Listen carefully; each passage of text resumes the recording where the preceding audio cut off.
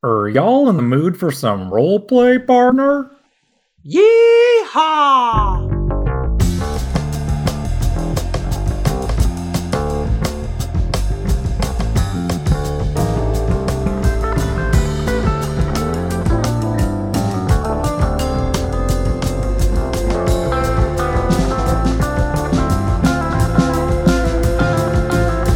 Welcome to the podcast. This is Hidden Roleplay. Once again, you got your hosts, myself, Redfield89, aka Kyle, and Ram, aka Poteet. What's up? AKA Poteet. Oh, hello. What's up, buddy? Nothing. Just hanging out.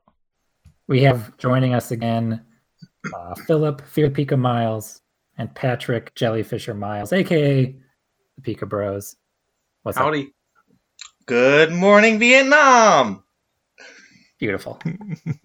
This is part 2 of our podcast. Last time we talked about your guys' introduction to Hey Trainer. We talked about a lot of Mafia theory that we had discussed in our previous game, so mostly a follow-up.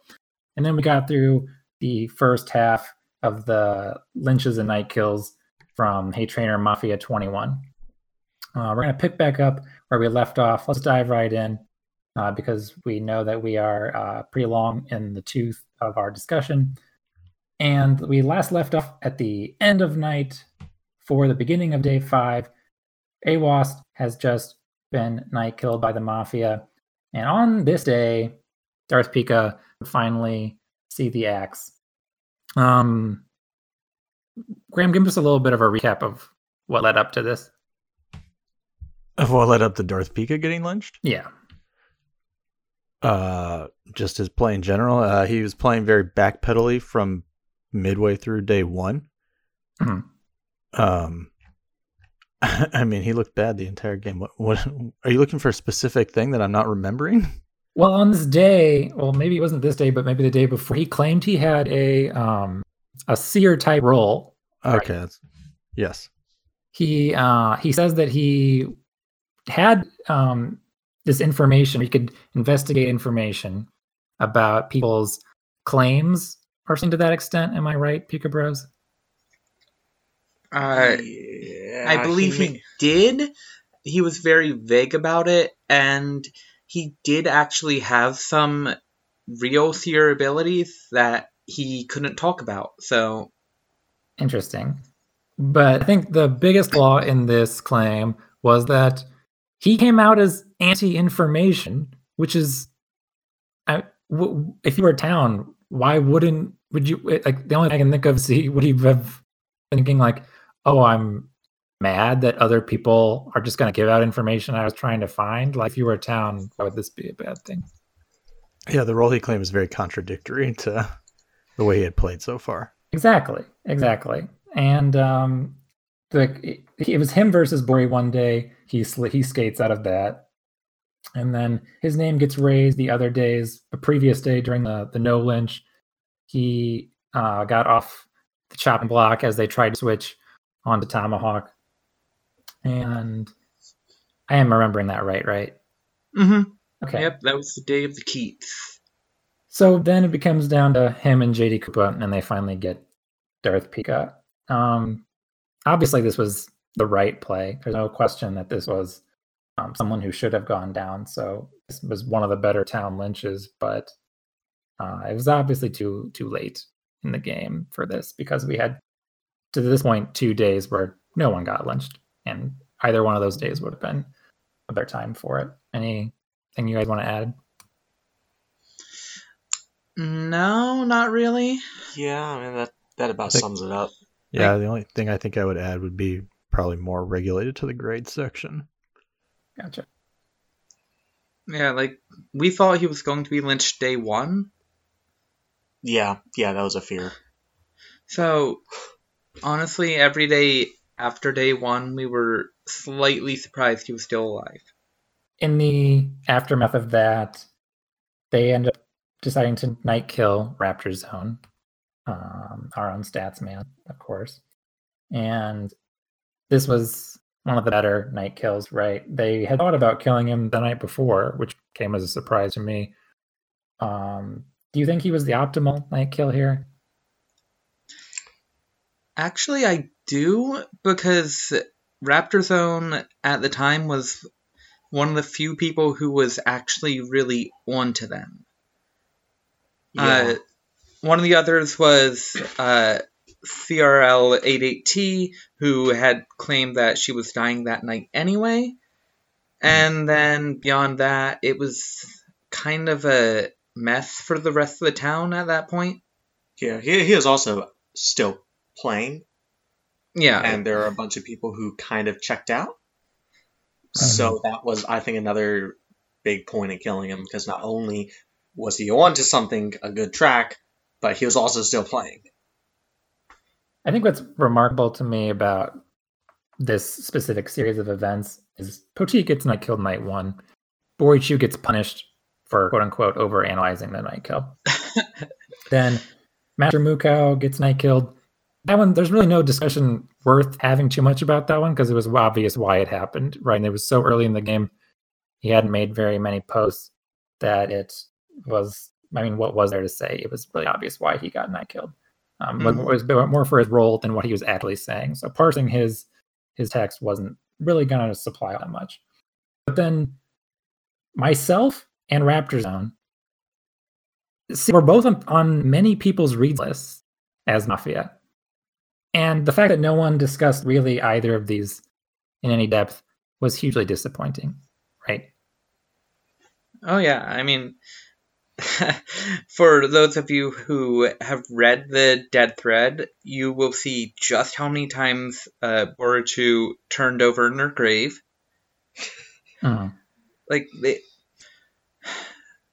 Yeah, people just, they didn't look back.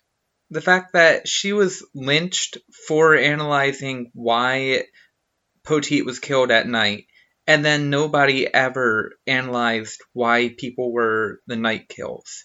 I believe we spoke about this already, but it's something that the Hey Trainer meta has problems with, is looking back. In their defense, there's quite a lot more posting now than maybe there was in past games, so it's a lot to parse through, but there's a handy function where you can just look at one person's posts. Yep. Okay, apparently a lot of people don't know that exists. Are you serious? You just clicked there now. I didn't? What? Was on. Yeah, I did. What are you talking about? Oh. Then Philip's lying again. I'm talking about when I told you about it, and you said, "What is this? I've never seen this before." I'd have to see it. Was it exactly a... I mean, I've known that you could click someone's username forever. Is there something I'm... Yeah, you can sort the thread by who's posted, and it groups all their posts together. Oh, that I did not know. Mm-hmm. So, for everyone who's listening... How do you do that? So, you go down to the bottom of the page on a thread. Right under quick reply, there's display posts from sort by. You just go to sort by. And this is incredible! That's what you said the first time I told you! I forgot about this. My man, if you're already tier 1, you're going to be... I know, watch out, meta. Here I come. So my player grade for Poteet has just gone down? No, it should go up because I was performing without this. Yeah, it was like you were in the hyperbaric time chamber this whole time. Uh-huh, yeah, I've barely lived up to my potential. Now I can sort. You probably could have cleared 10 people. No comment. Well, I'm not falling for that bait. I do want to get back on what we were talking about real quick, about how we were saying town doesn't look back. I think this game was a perfect instance as to why we look back. Not only do players, as the game goes on, get lazier, but why would any town member in their right mind go back and analyze the night kill after what happened to Bori for analyzing my night kill? I mean, that's the meta eating itself, right? Mm-hmm. They deserve it. Yeah, they deserve it. Shouldn't have done that. It has to change. Or else we're going to have Mafia win after Mafia win. But wait, we already do. Oh. Does Krilly live through this night? Nope. Oh, No, she dies night 5. Oh, yeah, she dies this night. She guessed incorrectly. Yeah, because Depiplup just didn't serve her well for. Yeah. What were the guesses? Having. Do you know? It was Patriarch from Depiplup, and then I think that fake snake might have been the second. Yes, she guessed that fake snake. Yeah. I see. Rip. And unfortunately, it was Prohawk. Yeah. I'd like to point out that during night 5, I made a post in the ditch. I don't have it in front of me, but it went somewhere along the lines of, we can fast forward through this day because they're going to lynch Tomahawk or Patriarch 100%. And that's what we get. We get Patriarch lynched on this following day. And a lot of people have talked about Borichu, like, how could they lynch her day 2? A lot of people have talked about Pathicus. How could they lynch him day 8, which we'll get to. In my opinion, the worst one is this one, Patriarch. What do you guys think? No, I don't know about Patrick, but I think this makes sense because part of the reason why the town didn't lynch Darth Pika is because Patriarch said he's clear. Granted, this is completely ignoring how Darth Pika tried to discredit Patriarch, who is the reason why he wasn't lynched, but, I mean, he... Not only did he do that, he also just checked out. He was almost mod killed. I had to send him a message. That's my point, though. How do you lynch someone who's not playing? Whenever, can you think back any game ever where past day 2 someone was inactive and they were Mafia? Yeah. It was a bad lynch. I said I see why. I didn't say it was a good lynch. I just think it's kind of not a good idea to just assume that the Wolves would risk that much by, like, what happens if, like, Patriarch flips and, well, he's a wolf. What do you do about Darth Pika in that case? You probably go to him next because there's no reason why he would have stuck his neck out like that. I know. It's almost like, you know, Borichu sending Pathicus to go do something and then sticking her neck out for him. I wonder why the Wolves would ever do that. No. It was a poor choice. It was not a Borichu level play. It was just bad. Yeah, he wasn't playing enough to have made some master plan kind of thing. They didn't... I don't know. He really... Also, I think he wasn't around enough to explain anything, so that was a problem too. Yeah, weren't his last 2 posts like, I don't have anything to say, I'm gonna kill myself in a few hours, and then a self vote? Okay. I mean, pretty much. At that point, you would think he's given up as much as T-Car did, or I don't know what you have to think to actually go through with lynching him, but I don't, like, again, I see why people say you shouldn't be metagaming, you shouldn't be basing things on past games, but no one has ever been this inactive and been Mafia. That's just not how people play. People are generally more excited when they hit a Mafia role. And I think, personally, as a mod, I would be a lot less forgiving to someone who was playing Mafia this way, because then it would just be like taking advantage of the situation, right? Like trying to see what's the line between getting mod killed and skating, and I would not be cool with that. Kind of a separate note from just where we are at the game flow. I think Patriarch throws a kind of wrench into this game that cannot be anticipated by mods. It cannot be appropriately responded to by players in real time. The fact that he so clearly misinterprets his role. What were you guys thinking when that happened? We weren't sure, honestly, at first. Yeah, like, we had this whole long discussion with each other about what constitutes saying there is or is not a lie in this post. Mm-hmm. So when we came to the conclusion that there was a lie in the post that he picked out, we thought, okay, he's smart. He'll see this, and there's no possible way that he's going to assume that Darth Pika is town because there's a lie in here. It couldn't have come at a more pivotal moment in the game, and I obviously feel very strongly about this because it came right after I said that there's a lot of evidence that Absol Trainer and Darth Pika's pose are linked, and I think that one or both of them are Mafia. And he immediately chimes in, no, he's clear. Yep. Yeah, that was a huge moment. I want to ask you guys as mods, and Kyle, just as an aside, for me, this is when Town lost. Yeah. I feel like I right here is when I felt the game was over. This isn't. I wouldn't go that far, but I think this is.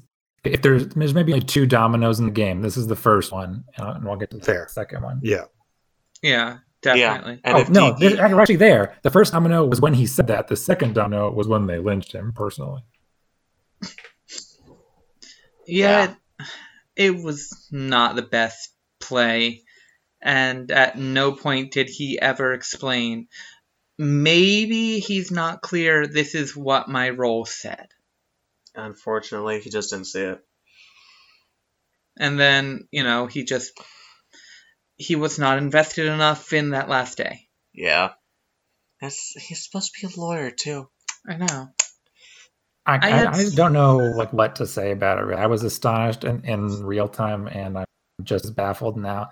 And it's just like, for everyone else playing with someone who just mismanages their role, or you could even say, like, if it was someone who was intentionally just trying to muck up the game and did the same thing intentionally, just like throwing out random stuff because they don't care anymore.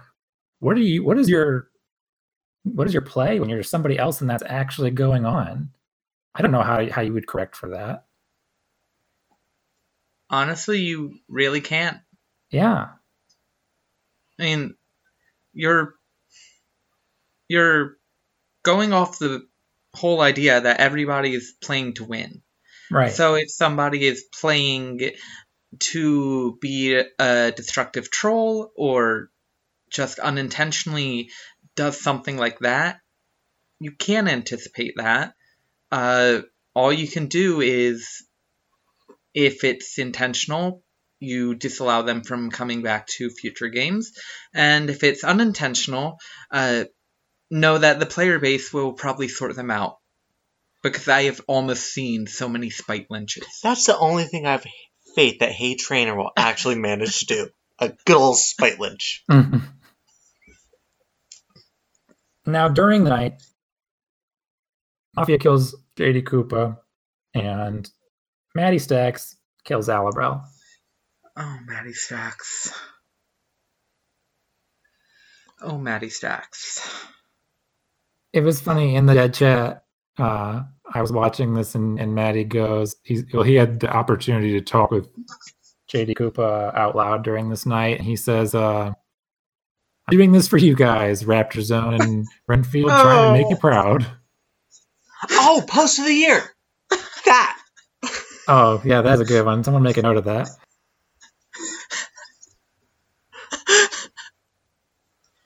Yeah, and then... Oh, gosh. I looked at my messages as like, oh my gosh, I actually have a message. When he said that, I really thought he was going to night kill Absol Trainer. I was like, finally, someone answered my prayers. I really had faith in Maddie based on how he played in the Planets game. Oh, that was so bad. No. It was so bad. It was less than ideal play. Uh-huh. What about JD Koopa, though?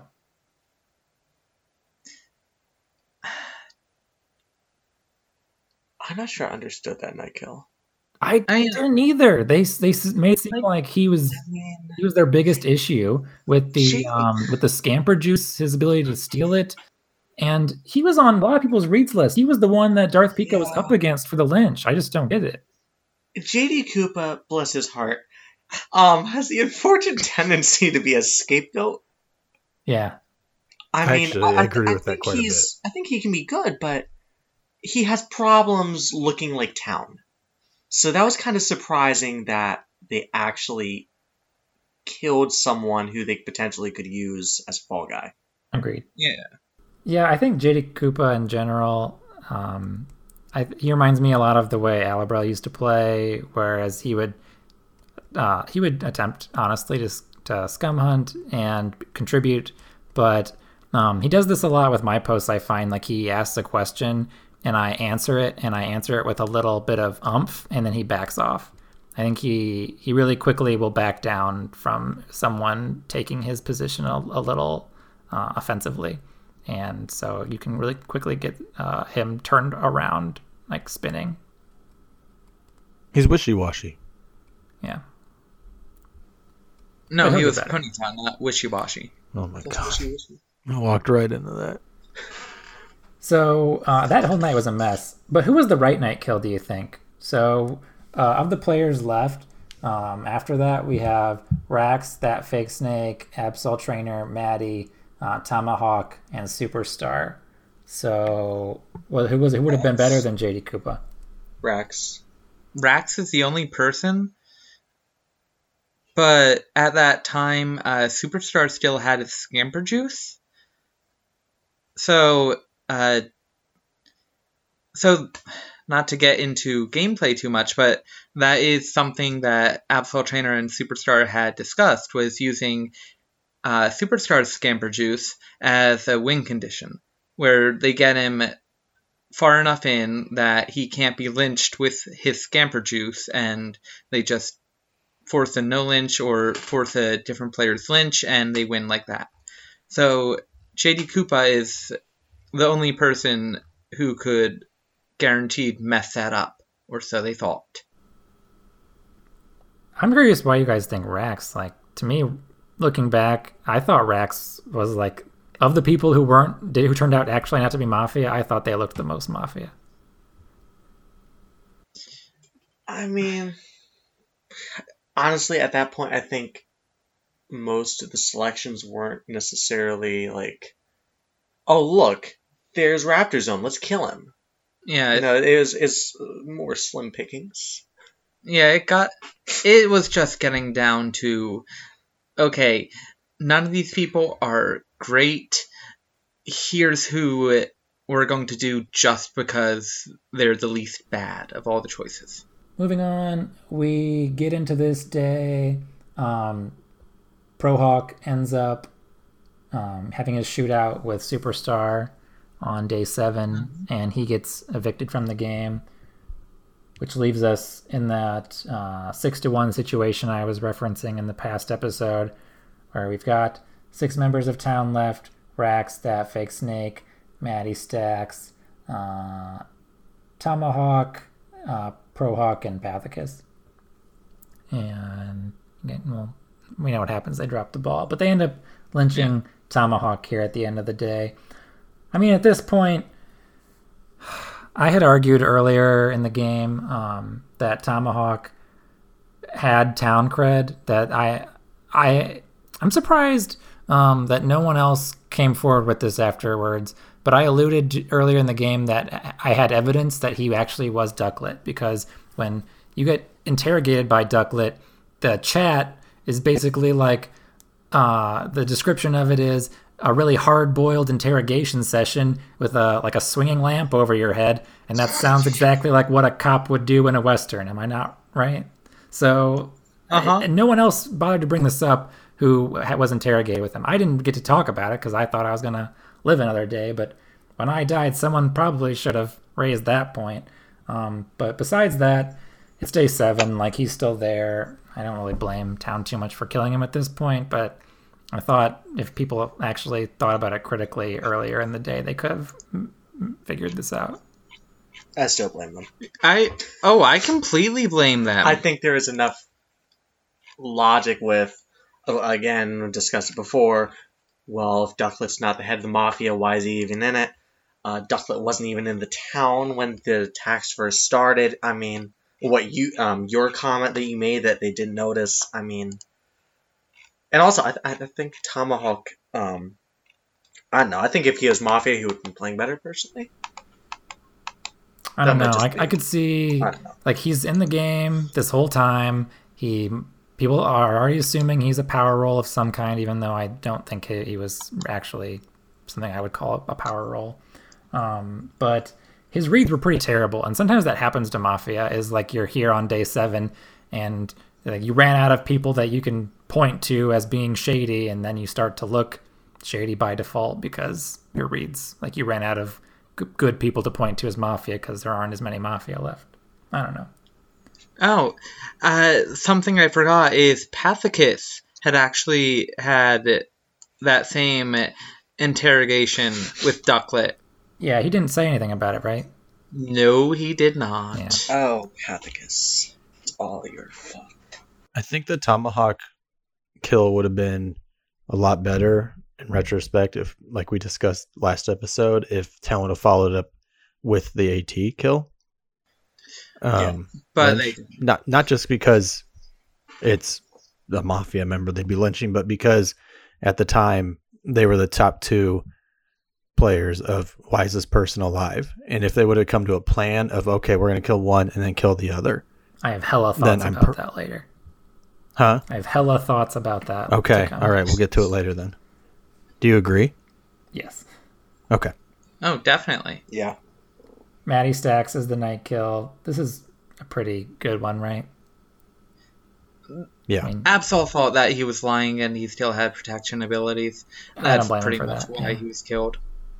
Yeah. Paranoia. I mean, that's fair, but who's a better night kill than him at this point? Prohawk. He was still alive, right? yeah. Yeah, Prohawk was left alive for make one more day. Sense to leave Prohawk alive, because The problem with killing Maddie or that fake snake is it kind of clears both the other one. Well, it should have, but it didn't. It should have. Right. Yeah, that honestly, I thought when Maddie was killed, I thought Absol was going to lose. Yeah, because it should have absolutely confirmed that fake snake. Absolutely. Can we play a game? Okay. I want you guys to help me out, and let's devise a protection role that is Mafia. Ooh. What? So what's it protecting? So the requirements are that they have to have a partner who they discuss the protection with. Now, what are the restrictions on that player to make it balanced and they can be Mafia? So we've already discussed this, and I feel that we shouldn't comment as it may show up in a future game. Graham, what would you do? Just to clarify, when you're saying that this Mafia protector has a partner, is the partner also in Mafia, or is he? No, the partner is Town. Okay. Who is doing the actual protecting? Is it the Mafia role? Well, it's shared. They both either come to a consensus or they quote unquote trade off, like how the 2 in this worked, where like someone gives them 3 and then the partner picks from those 3. Does it just protect everything incoming, good and bad? Yes. Now, how can one of those people be Mafia? Make it work. If the Town member dies, does the Mafia member become worthless? Like they can't protect anyone. I guess they have to, because then they would have no incentive to protect anyone, right? So if you overpower the townie, so that it doesn't work. Yeah, I can't think of a way to make it work. The only thing I can think of is that the partner would have to be on an island, kind of the way you were, Philip, right? In my one I remember game. That. Yeah, I had a Mafia member who could not talk to the other members of the Mafia. Yep, I was Guzzlord. That is my favorite end play I've ever had. Yeah. And then I got Patrick Lynch the next game because they thought he was copying me, but Wait, I didn't play that game. So I think if one of them can't talk to the Mafia and maybe only knows one of their teammates at most, then it's I kind of balance that they could be the one protecting someone, because they could just put the protection on someone I guess if I was in that position, I would try to protect someone I didn't think the Mafia was going to kill, right? So it would be wasted, which could still end up doing something like harmful to what they were trying to do that night, right? I mean, it's definitely possible to make, because Patrick and I have made it now after they've decided, oh, hey, this is going to be a thing that we have to be prepared for. Wait a minute. There's an easy solution that should have cleared that big snake. If the roll worked the way it did, then he could have claimed who he was, and Maddie would have lost the actual protection ability. Yeah. There's another one. Basically, it should have cleared that big snake, but it didn't. Because they didn't think. Tough stuff. Paranoia really got to them. Yeah. All right. And then the following day, they kill Pathicus. This one gets a lot of flack as being indefensible. What do you guys think? No, I think I made a short post about this. I think it's fully understandable. I don't think it's the right way to go about it, but I understand why they did. I think it's a little understandable, but I think overall it was the poor decision. Because, I mean, you're assuming that there's a possibility that he flipped Mafia, but you know there is an actual original Mafia out there somewhere. Yeah. I think it's the safer option to try and hunt for the one that you can't find rather than kill this guy who... But why can't he be it? Why can't he be the Mafia that's out there? Because I think that would have meant the Mafia only started with 3. Mm-hmm. What are you talking about? If Pathicus had been the original? Yeah, if he was one of the 4 Mafia. Well, he wouldn't have been an original Mafia, and so... Well, why couldn't he... Yeah, but you're making assumptions based on how the town knowing how the role works. I mean... I don't know. I don't think we personally, and maybe, I guess, they don't necessarily know that we wouldn't make the Squire wouldn't be Mafia. I don't know. I think most people thought he was independent at first. I think if he was Mafia, he wouldn't have said, I'm the Squire. I personally don't see what the basis is for trusting Pathicus. I think if I was in the game, I think there was a reasonable doubt that the role was not how it was described, and that the truth was that one of the werewolves started with the ability to steal someone's role, and just that became their safe claim. I mean, yeah, I still don't think it was the best play, but it was definitely a play that it was a play. So it's a play that it's understandable why they did, because Pathicus claimed independent, and therefore now he's unknown. Yeah, they can't trust him. So let's not come back to this when we get to grades. Let's just cover it now. No. Yes or no? Let's go around the table. Do you agree with Pathicus being honest about his conversion to a town member? Patrick? No. Philip? No. Graham? No. Yeah, no. I thought I said this in the dead chat. As soon as he did that he got himself lynched, because there's no way he could make it to the end game admitting to being independent. Yeah, I agree. He had to be lynched at some point. Yeah, he destroyed himself. And I don't blame him for trying to be honest, but from his perspective, he didn't really stand to gain anything from it. Like, let's say I am Pathicus's role. What should concern me, or actually, what shouldn't concern me, is if people think there is still an indie out there, because then people are looking for 2 threats, and they are looking for perhaps, or they have a greater heightened sense of, we need to solve this right now. We need to find one of 2 hostiles. And had that been the case, maybe they would have not been so quick to clear people that they were clearing, right? Because I don't think anyone was really thinking Pathicus was hostile for any reason before he said that, if I recall correctly. No, Yeah, I think it was Yeah. He's just kind of floating around and no one was really paying too much attention. Maybe there would have been more scrutiny for the crates role that Absol Trainer had, right? If people thought that there was an indie out there and the item maker sometimes is an indie-like role. Smelly smells that smell smelly. Yeah, I feel like we can get to that later. Yeah. I don't really want to bring it up later. Smelly smells that smells smelly. I do not think that this was a bad claim. Actually, I didn't either.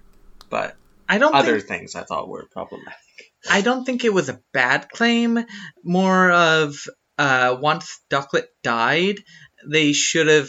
Sorry, once Ducklet ran away, definitely not crying, they should have put Absol Trainer under much greater scrutiny, because they had already said that earlier when both he and Tomahawk claimed the ability to interact with the crates in that way. Yes. But then they didn't. Yeah. That's true. I think if Pathicus claims Town and Town doesn't lynch him, I think they probably resolve TFS/Rax that day, and then AT dies on the last day. Yeah. Unfortunately, I think that was maybe that's the third domino. Yeah, I think that's what I was thinking. Yeah, if Patriarch has started it, I think this is where it ends. Mm-hmm. And this one actually had good intentions, which the other two, like, we cannot say the same thing for, but right. Yeah. Night kill this night was Prohawk. Don't think there's much to be said about that. It was absolutely the right play. Yeah. And it was his only choice. It really was. Because the second you put Prohawk in endgame with either TFS or Rax against Absol, it's Absol. Absol. So we're all in agreement that he should have killed Prohawk? Yeah, that was the right move. Yeah, do you have a contrarian viewpoint? Yeah, I think he should have killed nobody. Because then he goes into the next day with 4 people instead of 3, and it's 3 votes to lynch, which is a much harder thing to get 3 out of the last 4 people to agree on anything. And then he gets to automatically win at the end of this day still, right? So what changes? There's one more voice, one more person to point fingers at. Why am I wrong? Because Absol Trainer's successful endgame play was to have literally anyone open the crate with him. And that was game over 24 hours in. Why can't he do that if Prohawk is alive? I feel like Prohawk really would have gone after Absol, and that would have been problematic. If he had managed to find something and there was stuff in his past, then it might have gone poorly. As opposed to trying to just shut out the game as fast as possible because someone carelessly opened up a crate and got coated in steak sauce. Mm-hmm. Gotcha. I do think, I just said that I think he should have killed nobody, but in reality, I think that on paper, that strategy is the correct one to not kill anybody. But as you guys said, that Prohawk was probably a little more onto him than the others. And in addition to that, if there's no night kill that night, and no one is claiming to have a protection role, then the question becomes, why wasn't there a night kill? And one of the hypotheses would have to be someone thought about not killing anyone strategically. And of the people remaining, I think only Absol Trainer would be the person to think of that. Yeah, that's probably true. Yeah, I mean, you get to not metagaming players, but at the same time... Absol's the one who pulled that off. There's a certain amount of metagaming that you can and should do. Okay, so Kyle, let's throw this at you in a vacuum. Let's put the 4 of us right here in a game, and you're the last Mafia standing. And it's the same situation as this game. Do you kill one of us 3? No. Okay, so we all know. Now we kill Kyle.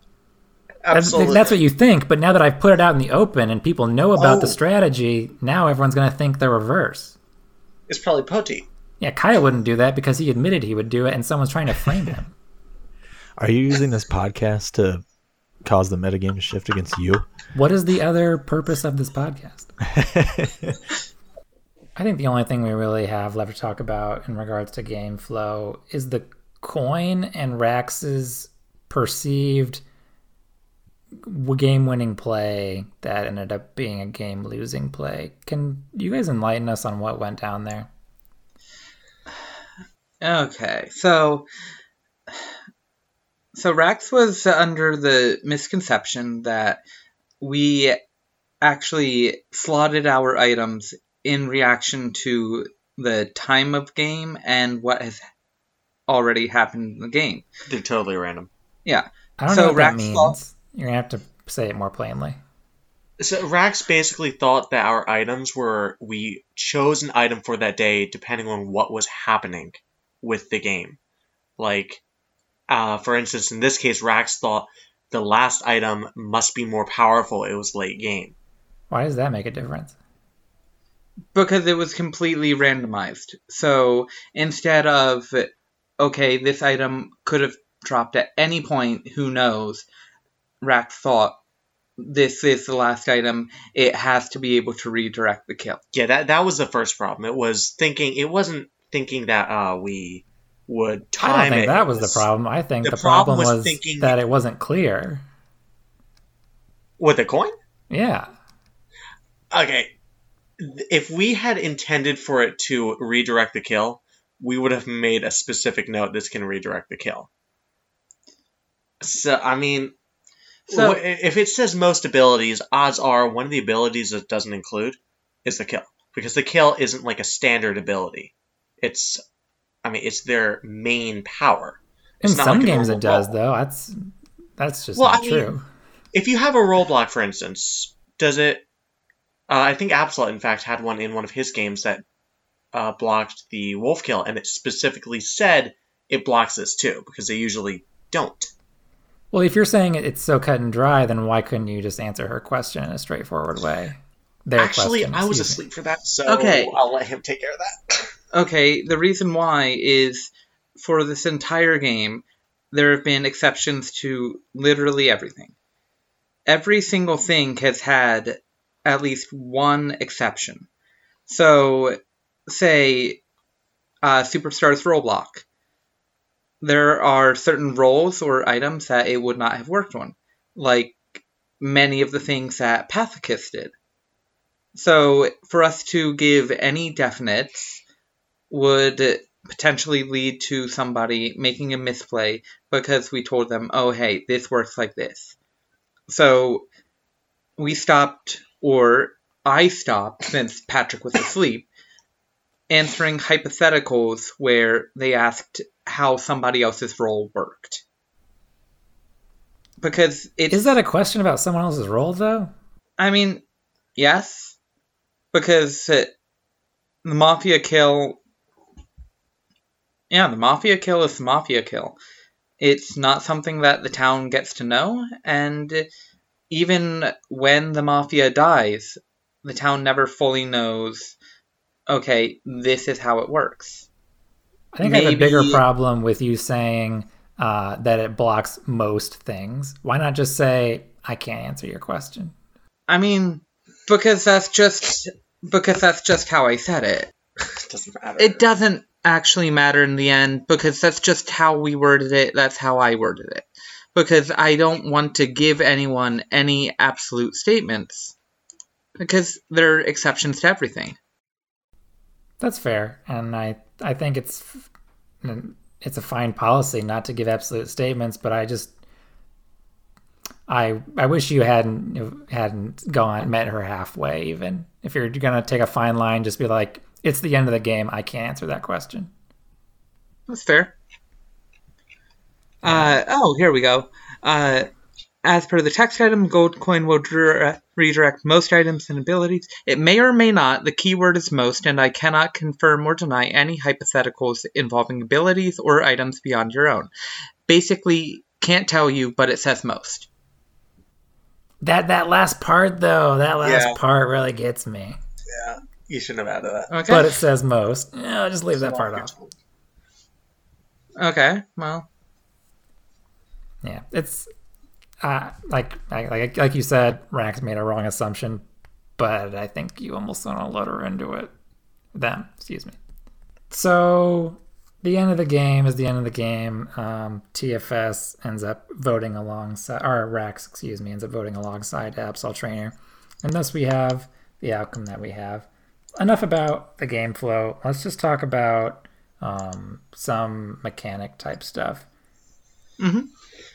Crates. How do you guys feel about them? I thought they were okay. I mean, they basically, the crate itself was similar to the decrees that we had in the last game, just a slightly different version.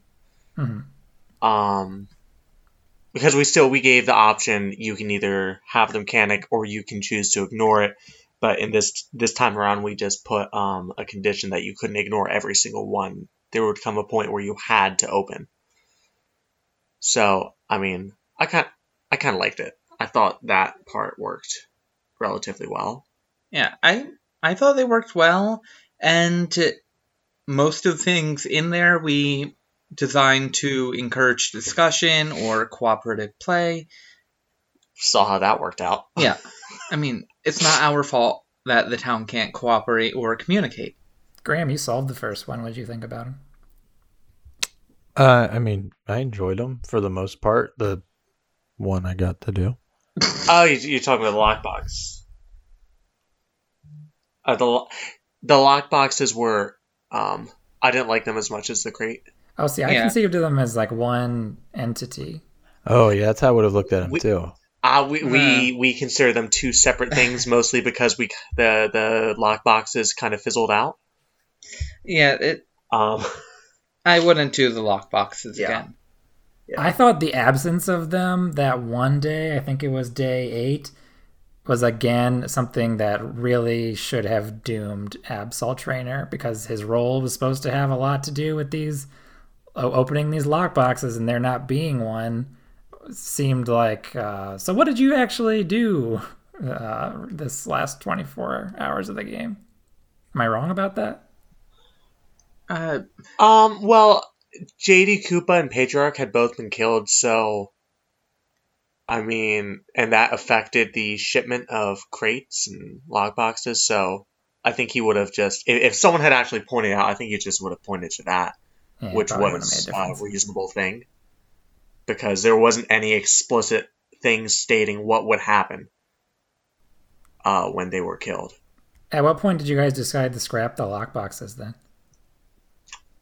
What was that conversation like? It's when I asked Patrick. He thought I had a puzzle. I didn't. Oh, hey, so it's your puzzle. What did you write? Nothing. And it turns out Patrick wrote nothing.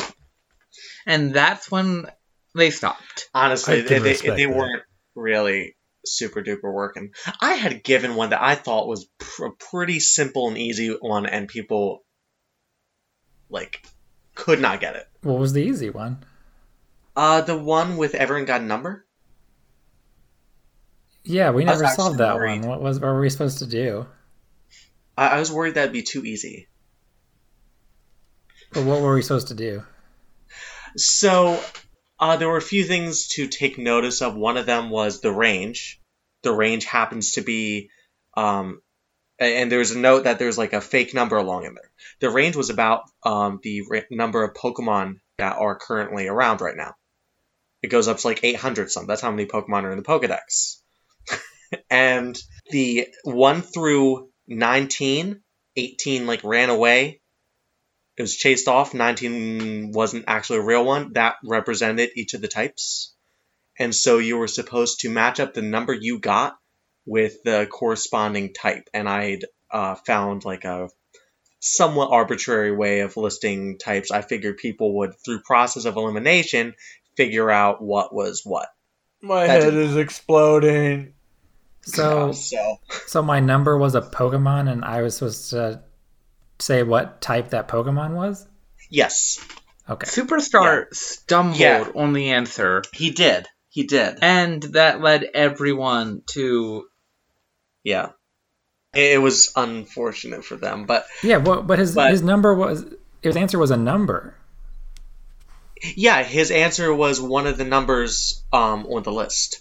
Because it was 1 through 17 plus 19. because 18 was chased away by something scary, which rhymes with fairy. That was my little hint there. Okay. So what type stupid, was he? But it was there. What? What type was he then? Oh, I don't remember. I still don't get how his number how a number corresponds to a type. So the number is your Pokemon, and then there's a comment about when there are multiple options, choose the first that you see, which is the first type that appears for that Pokemon. So you'd match that up with whatever. I think like 1 was normal, for instance. 19 was a null because there was a fake one in with the set. I think it was like 900 something. So 19 would paired with that.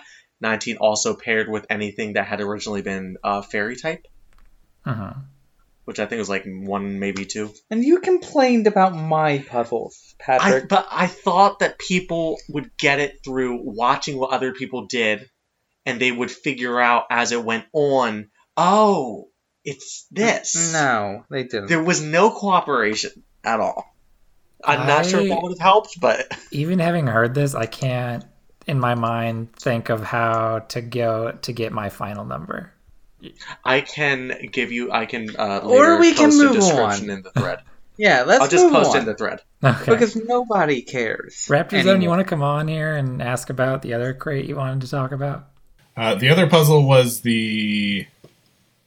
Kyle and I both guessed. Kyle guessed hex codes for colors, and then I sort of went off that. And that I one. thought the answer was ducklet because you said the answer to everything is ducklet. Uh-huh. Yeah, before you guys give us the solution, I want to go over my answer to this one. Wow. Wow. So I made this big post where it shows that that Final Fantasy IV with a whole lot of nothing after is FF4000, and that's the hex code for red. 4040 BF 4000, or it means 4040 BF blue. And then the last one is Bird Flu's Patient 0, just 8, not a chance beyond. So the last part obviously is 80. So I was like, I'm just going to look at all the hex codes for 80. And when I Googled, and this part is the part that's absurd, and it lines up almost exactly with what we were talking about with the D that Atarian threw out last game that just magically happened to be a temperature unit for space, right? the when I Googled 80 and ducks, this article came up that said a green-winged teal was shot in Washington State for having and had the first case of bird flu. How uncanny is that? Teal is 008080. Yeah, it was. Oh, It is one of the most amazing and tragic tales I have ever seen. So teal has nothing to do with the answer. They were all hex codes. It was FF4000, 4040 BF, BF 0000, and 4 with 5 zeros. So what's the answer then? It was ducklet written in those. So Pathakis actually got it correct. Oh, no. Except he copied his typo from the hex code. What do you mean his typo? So he had the answer. He had everything right, except he copied and pasted the wrong hex code. What was the right one? Like, what was his mistake? I can't remember. Do you remember? Oh. It was something like... One of his colors was wrong? Yeah, by 1 digit. Because he copied and pasted a typo he made. So that was why my answer was wrong, Kyle, because I copied your teal, and I had teal in my ducklet answer. So what color was it if it wasn't teal? Oh, it was a teal. It's just you were... What a coincidence. Wow. Wow. By just a tiny bit. Dang. Rip. I mean, I can look for your exact post and your exact answer, but... I mean, mine didn't have the word ducklet, so that I was wrong, but man. So basically, a lot of people were very close. Pathicus would have gotten it, but he messed up. Now might be a good time to bring up a question that AWAST had for us, since we're on the subject of items. We already talked about how you guys said that they came out randomly and assumption Rax might have made about them. So all items, like the some of them come up with before the game begins, and you just randomize what order they come out in then? Uh-huh. Yeah. Graham, is that how you do it? Not necessarily, no. Yeah, me neither. Yeah, well, that's how we did this game. Mm-hmm. Sometimes, occasionally we have to come up with another item, but for the most part, we try to avoid that. Yeah, because we don't want to have bias as to, oh, this would help this player more, this would be absolutely useless, this would help this faction win the game. Yeah. So when we do have to make them, they usually end up being stupid weak and basically pointless, except it's kind of fun for us. Or we pull from one of our previous games. I see. Yeah, we got a bunch of items that never even made it. Yeah, so... I write a lot of stuff. I have no life. Graham, what was your take on that? So I normally, in both my games, I have a list of all my items ahead of time. And then sometimes mine are... I assign them ranges of the amount of players I want left in the game for the item to be viable. So in both my games, I had an item that seared someone, and I didn't want that item to be coming out at the end game. So I would have that, the range for that was 20 to 15. So I would have four for each one. I'd have 4 different brackets. Essentially, I'd break the game into quarters, and then I would assign the items a different bracket for each quarter, and then I randomized from there. I see. It's a lot of extra work. Yeah, I don't know if I would go that far, but I come up with them all before the game. Well, I would say I come up with most of them before the game, maybe 80%. And those ones I have predetermined what days they'll drop. So I have a doc. I posted the doc before of in-game actions, but when I have the doc originally, it also includes night one instructions for me. So when we get to that day, I'm oh, I need to do these things, and it'll say drop this item. So I have an order I want them to come out in. They're not random. So do you make items throughout the game? So that remaining 20% is usually I have an idea while the game's going on, and I'm oh, that's a good one. I'll incorporate that. So usually I have a couple of things that I throw in that I come up with on the fly, but I'd say about 80% of them are pre-scheduled. How do you design, or what kind of parameters are you using when you create an item's text during a game so as to avoid, they just said, of a biasy? It's hard to come up with something that's inherently biased. I can't think of an example of an item that would only be good for one person. Okay, let me reword this. How do you decide what item needs to drop and make sure that the item isn't biased towards helping a certain side over another? Well, if I've already pre-scheduled what days are going to come out on, then I haven't really been seeing how the game flow is at that point, right? It's pre-game. So if you've predetermined 80% of your items and there's 20%, and you might write one of those, you're saying you might not know the exact date, but you might be thinking okay, on day 3 and day 7, I'm going to drop a made-up item. There was a specific game where I had items for days 1, 2, 3, 5, and 6, and then I was I'm going to come up with something better for this eventually for this day that I have on day 4. Mm-hmm. And I eventually came up with something, but prior to that, I didn't have an idea of what I wanted to do that day. But so to confirm, the balance of the way the game was going at the time had nothing to do with the way you designed the item.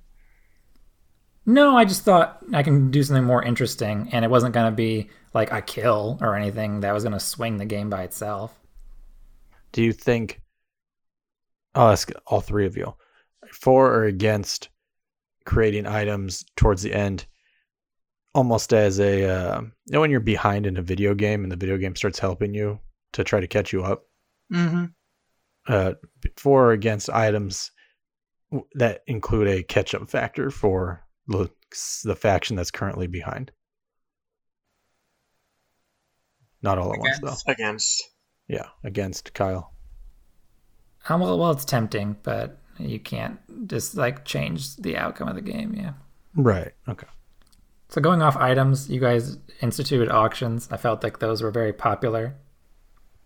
Mm-hmm. Yeah, that was my favorite mechanic. I enjoyed the blind auction. Despite that, nobody bid. What, night 2? Yeah, I think that was one of the nights, and honestly, bidding was usually like, I think a few players. I think there were a bunch of players that didn't even bother. Honestly, we were kind of surprised by that. We thought people would be bidding because, like, finally you get a chance to actually influence the outcome. Like, you could spend your whole duck buck, like Maddie did, and get an item. Mm-hmm. Or you could try to actually like play a game. Like Renfield at one point made a bluff about what he bid. Could do that. People didn't. And honestly, I was kind of surprised at that. Yeah, I was trying to get people to waste their duck bucks by saying I was going to bid 69 cents, and then I liked that thinking. Yeah, that was fun to see. On those nights that didn't have bids, though, I had the feeling that this would actually happen because there's a lot of people who are town that kind of use the night phase to go back to the rest of their life, as it were. So, for example, I meant to bid night 2, but I had a regional that day and my mind was just elsewhere. Whereas if you're Mafia, you're like engaged the entire night phase. So I unintentionally didn't bid. I meant to bid night 2, but I completely forgot about the game till Monday. I mean, bids were during the day. Yeah. Were they? Yeah, they were. Oh, well, I mean, I didn't play that Thursday night or Friday, so that must have been it, but that makes more sense. Everybody had I guess 5 I don't days to understand get why a they bid then, huh? Town laziness is a thing. Yeah. Why do you think it's so popular if people weren't doing it then? The few that did do it liked it. And then I think so. The other people were... There were a lot of people who didn't bid because that's the way that they play these games. I was saving my money because I knew I was going to have more than $1. Well, there are probably also people who thought that you were going to incrementally make the items better and they were saving it for something later down the line. I mean, that actually was kind of an original concept that there would be certain items. It was like an early version of it. I had the idea of like having certain items that would require more players to like purchase. It wasn't an auction, it was just buying them.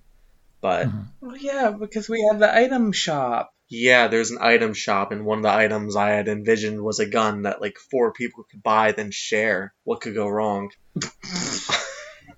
I have a really interesting item idea for my next game, but I don't want to get into it too much. Just want to tantalize. Just want to tickle your balls a little. I enjoyed that. I mean, to your point, though, you were saying you were expecting the items to get better. Don't they already inherently start to get better as the scarcity of them, or the scarcity of people that can bid on them decreases? I mean, doesn't that already make an item better? Or am I alone in that thinking?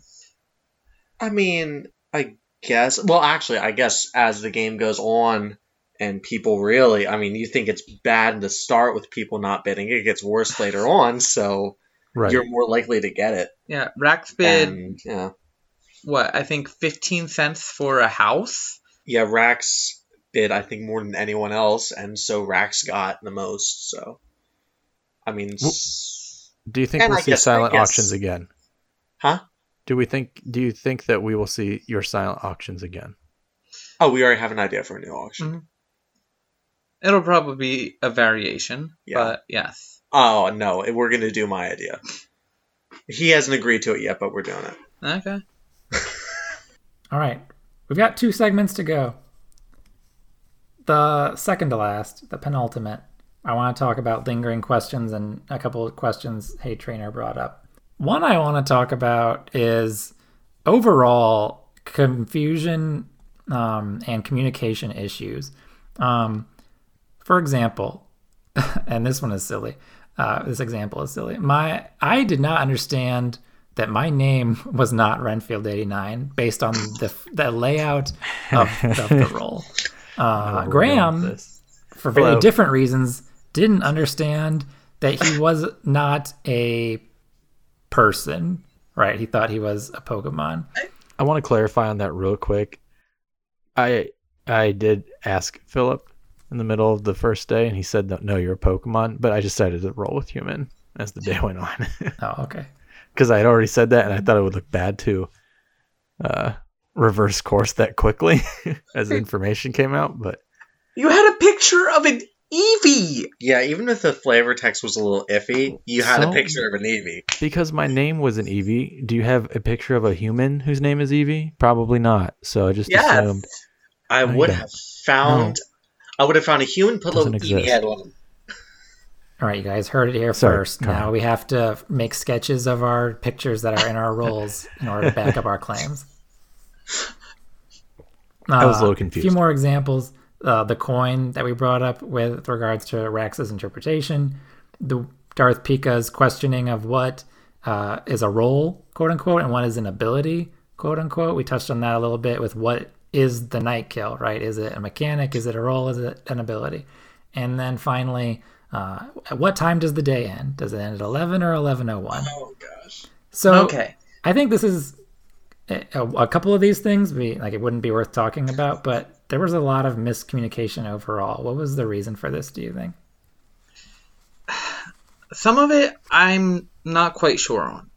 So the way we have used the term role has remained consistent for all four of the games that Patrick and I have hosted together. And, if people want clarification, we are happy to provide clarification for anything that pertains to you. Yeah. Yeah, my rationale has always been, it's called a role block. I mean, you block the role. So that's Patrick's rationale. I know, that's what I've always thought. And I think I agree with that rationale for the record. I think they're pretty much interchangeable. Thank you. I would say that abilities are roles, but roles aren't abilities. Like one is a subset of the other. I could see that too. He should have asked. Anyone who has questions about stuff that can just ask. I mean, certainly in the future we'll try to be even more specific, but he should have asked. There are rules made for everything. Next one's going to be the Darth Pika Claws Part 2. All of our things will be very specific. If you have further questions, it's up to you to ask us. Okay. On the topic of speech impediments / role playing, would you, as a permanent rule, say to someone who is joining the game fresh, you should not use a speech impediment. You should not role play a character because those things are anti-town. I would more say it so you don't get lynched on this site. Yeah. Word of caution, they will hate you, but you're free to do whatever you want. Yeah, don't stand out day one. So probably best to save that until you're like Renfield and can do whatever the heck you want, and people will just kind of ignore it. I actually will take the contrarian viewpoint on this one. Are we getting into you right now, Kyle? Can I use examples from you? Okay, so I actually really enjoy the act of the role play and the accents and whatever, any kind of fake speech impediments. I like speech impediments as a general, as either forced actions from a role or an ability, or impediments or something that's just forced on you as a game mechanic in any other way, or someone that fakes one. I think the issue that run into isn't necessarily on the people receiving it or on the user. It's the people that are receiving it that struggle. So what I was saying with your speech impediment is when you were talking like a cowboy and you're throwing 4 words into one and there's 3 different apostrophes, and I'm trying to read that. As I read it, I will eventually understand what you're trying to say, but the information doesn't stick as well because I speak English and not cowboy. And so when the information doesn't stick, it makes your posts harder to go back and find. The information you're sharing becomes, to no fault of the information, less relevant in my head because it's coming from a language I'm not fluent in. And it's just hard to decipher and can be viewed as not necessarily manipulative, but if you're talking in a way that's not the standard way we communicate, it feels like it could be a loophole into trying to construe stuff in your favor later. Like it's easier to change the meaning of something that not everybody understands what you were getting at in the first place. So it's disruptive. Yes.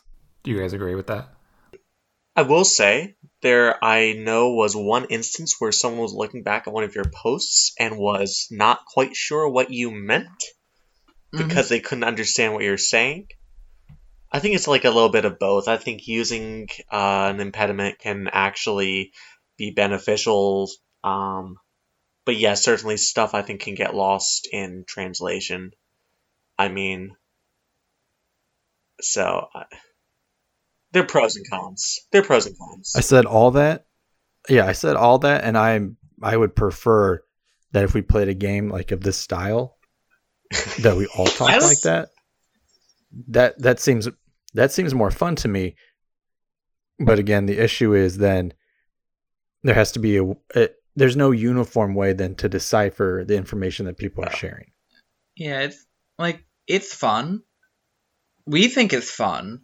Especially when it's mook out. Maybe when y'all reading the game have to try and figure it out, you find it less fun. Probably. But, I mean, there's a nice fine balance between doing this to have fun and add more flavor, or try and manipulate things if that's how you want to do it, and not pushing it far enough that people just want to kill you because they can't stand the way that you speak. Okay, if anyone is voting for someone because they can't stand the way that they speak, they are objectively not playing the game correctly. Do we all agree with that? Yeah. Yes. That goes back boils down to Spike killing Matty. At best. That's even that I think that's included like with the Matty Stacks double spacing. Okay, now let me push back a little bit. So you just mentioned Master Mookout, who in the Planets game made up his logs, right? His captain's logs, and they are beloved, right? Everyone widely agree. Can't wait for your next captain's log, Master Mookout. Hope they don't night kill you, Master Mookout. Right. I, ironically, thought that was a terrible play. And why? Because that's what I would expect someone who's Mafia to do something to endear him to the other players so that psychologically they have warm, fuzzy feelings about them inside. And Absol Trainer alluded to this in his night chat, in the Mafia chat, when he was talking to himself about how if he felt that if he could make a more emotional or a plea to the humanity, the friendship that he has with Rax, that they would be less inclined to vote for him. And I think that's what you're doing when you make a post like Master Mookout is making. Can you see my opinion on that? I personally, I can see your opinion on that. The pushback I would give you in regards to that is I don't ever remember a Mafia player doing that. So we've never seen it before. I just told you Absol Trainer was planning to endear himself to someone for that purpose. And I think there's a difference between endearing yourself to someone and being friendly or whatever, as opposed to coming up with a speech impediment that you post everything in log form or third person or as a cowboy. I have used a speech impediment to try to gain town cred before. I had one in a previous game where I was attempting to sound like a droid or something in the Mandalorian Wars, I believe. Mm-hmm. So I think that people do use them to try to gain town cred. In the same vein, then, I mean, a town member wants to endear themselves to the town too, no? But should the town member be trying to endear themselves? I think they should be playing more objectively than that. I mean, you can play objectively in Scum Hunt while still giving off an endearing personality. It's funny you should bring that up, because my next point after the Master Moo Cow example was, what is the difference between faking a speech impediment and just trying to cozy up to people the way you did in a previous game where you, I believe, was it the game before the Office game maybe?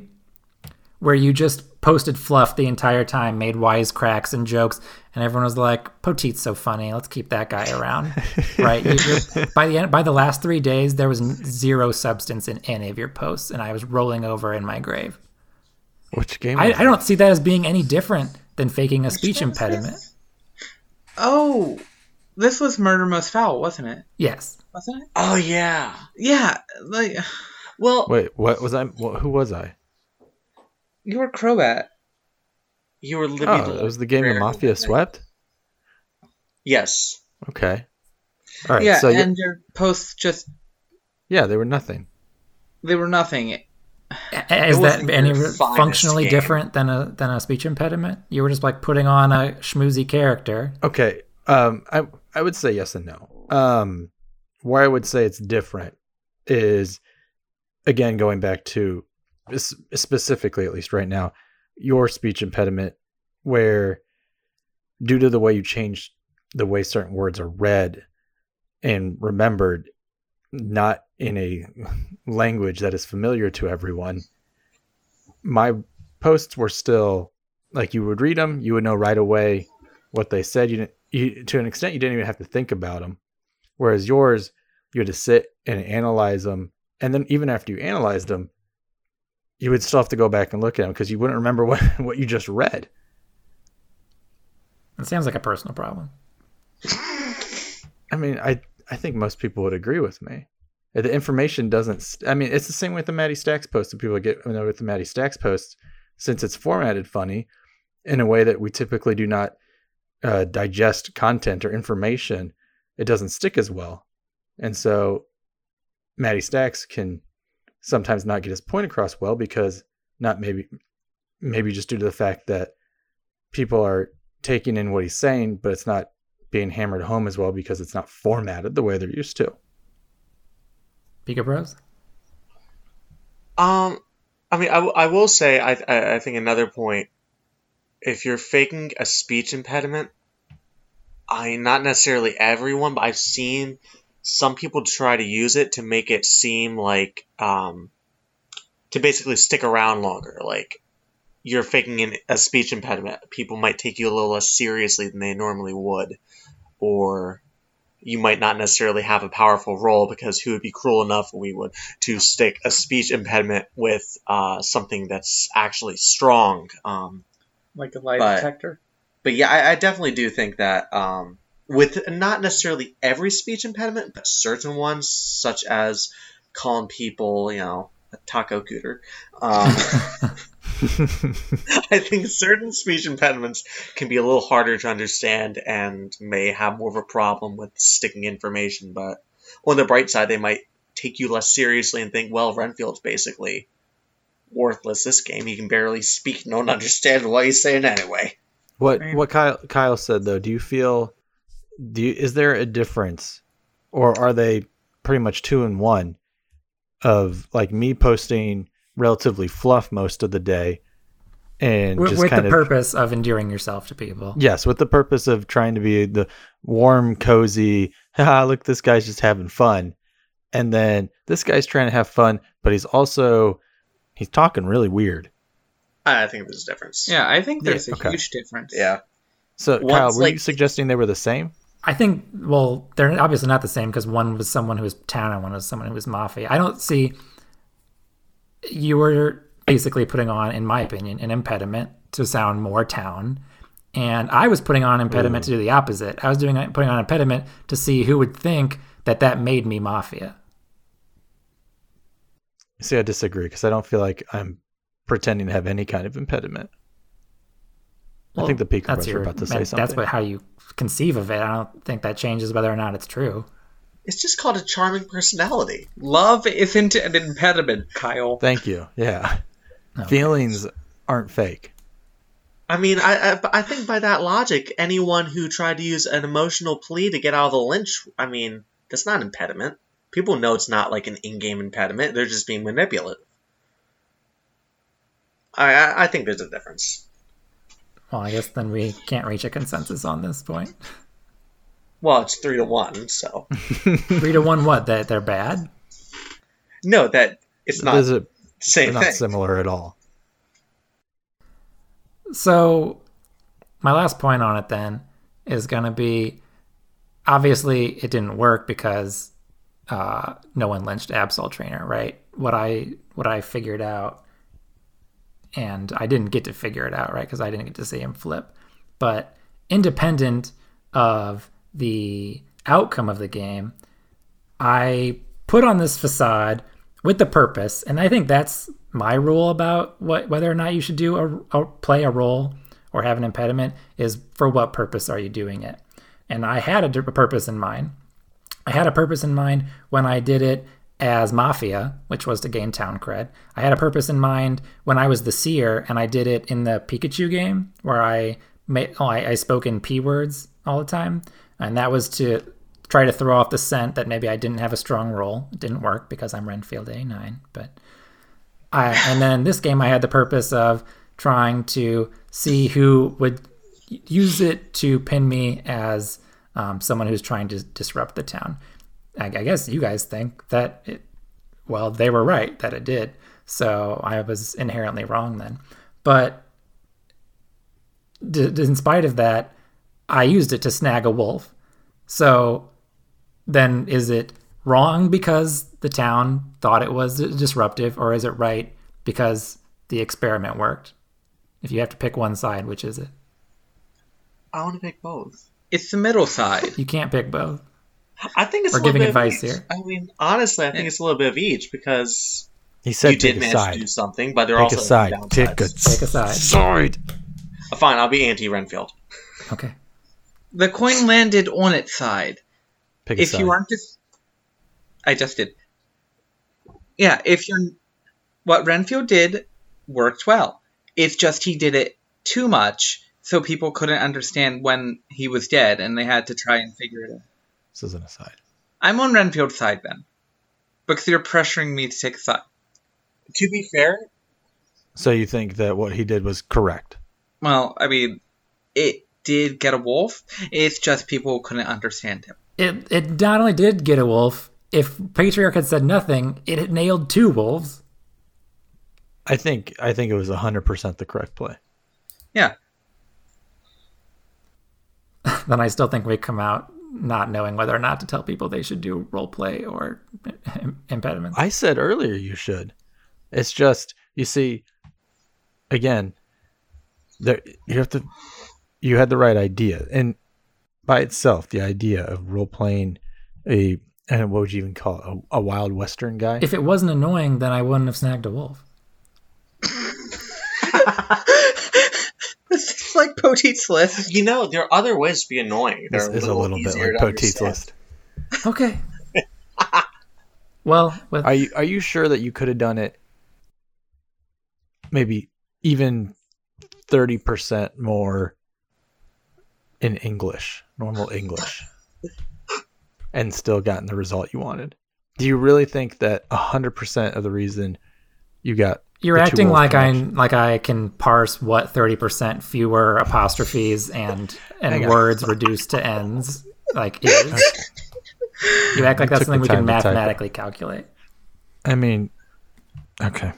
Okay, personally, I think it would have been pretty much perfect if Renfield had explained a little bit more what he had meant and translated it as if the town is stupid. If I did that, I think I would have just looked more town.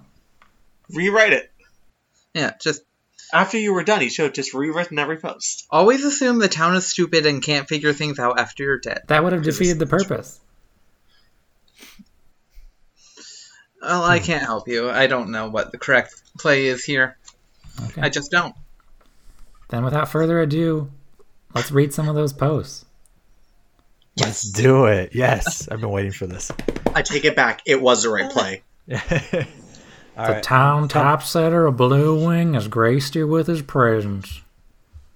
I run the machine that is the Blue Wing Argus, a humble periodical chronicling the goings-on of this fine hole in the wall. Fancies myself a columnist, too. May as well when you're the one doing all the work to put the paper together, or yuck! Reserve a nice bit of real estate on the front page for yours truly. Do give me some feedback now, here? Okay. Well, I'll be saltier than a sizzling piece of poteet jerky. Can't say I'm surprised on account of the outcome. Now correct me as if I'm wrong here, but why is it that y'all are posing this here question with my name, but never poteets? No, he's not here now, but your same question was asked yesterday. None y'all seem to care that he kept it under lock and key. Reckon that's what yous Yankees might call her double entendre. Or is it double jeopardy? Never can quite tell. Anyhow, course I never mentioned it. May as well leave them wolves to consider it might have been protection. But 'tweren't. Was a night chat atween the two of us. Only 'tweren't too productive on account of Poteet accusing me of being mafia several times. Mostly I explained the particulars of my role. That's it. Taco Cooter.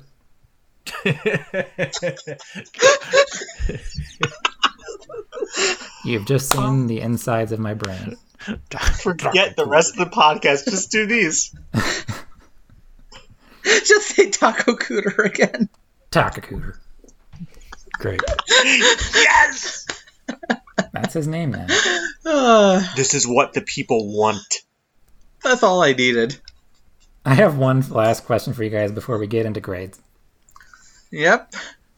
So, toward the end of this game, there were multiple comments, and these comments have increased, I'd say, over the last few games, in the end games.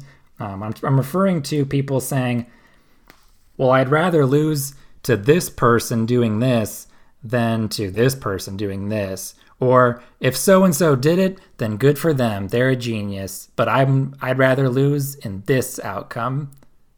Is anyone else just like bash their head against the table when this happens? Many times. I would if the table this laptop was on were more stable. It's such a cop-out. It's such self-preservation to be like, well, maybe I'm wrong, but I'd rather be wrong in this case. I feel like someone started as a joke, and then people just took it seriously and started actually using it to make a decision.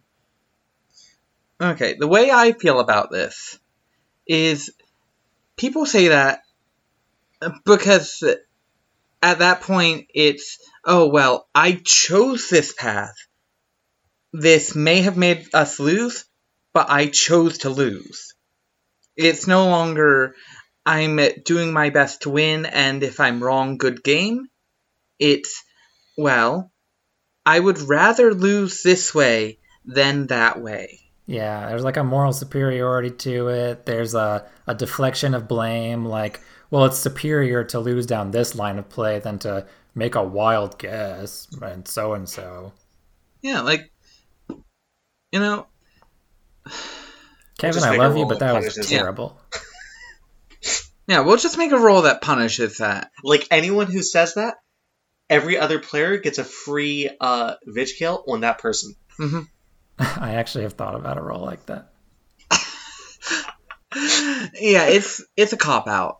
It's a... Totally. Well, we're going to lose, so I'm going to make us lose based on how I think we should lose. Yeah, say that, don't play our games. I mean... It's just annoying. Yeah. Don't say it. Okay, I think it's time for grades. Okay. The way we're going to do this time, because we have 4 people on the pod, is just Fear the Pika and Jellyfisher are going to give us their grades. They can give us one unified grade, or they can tell us what they individually think. And then if Graham and I agree, then we'll move on. If we have more to say about them, we can expand. This would also be the time to dive a little more deeply into a specific play that person made if you want to.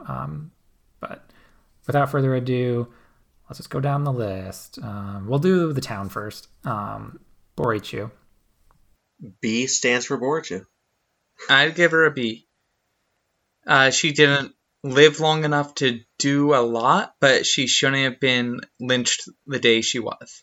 She shouldn't have been the first lynch of the game. She didn't do anything wrong, necessarily. She just didn't get the town to not lynch her. And I'd say she was a victim of town paranoia. Yeah. I dinged a few points because she admitted to being an ex-convict, which I don't think was necessary. I think that just increased the paranoia for actually a slightly more legitimate reason. Because that's totally something that we would do. Like, 100%. The killer sheep. Yes. With the strangling sweaters. Yeah. I also feel like that's right. I would have dinged her for a different reason, which was that the town thought she was so lynchable because of the way she was posting adversarially. Maddie Stacks. F.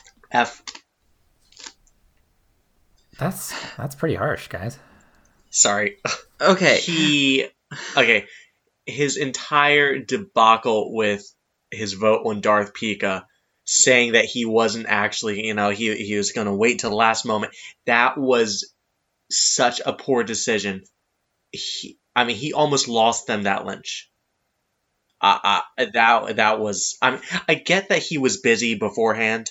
That's totally understandable. But that was such a bad play. Furthermore, he decided to reveal his role. Which, okay, you know what? Sure. If that's what you want to do, sure. But then he forced that fake snake to reveal his half of the role.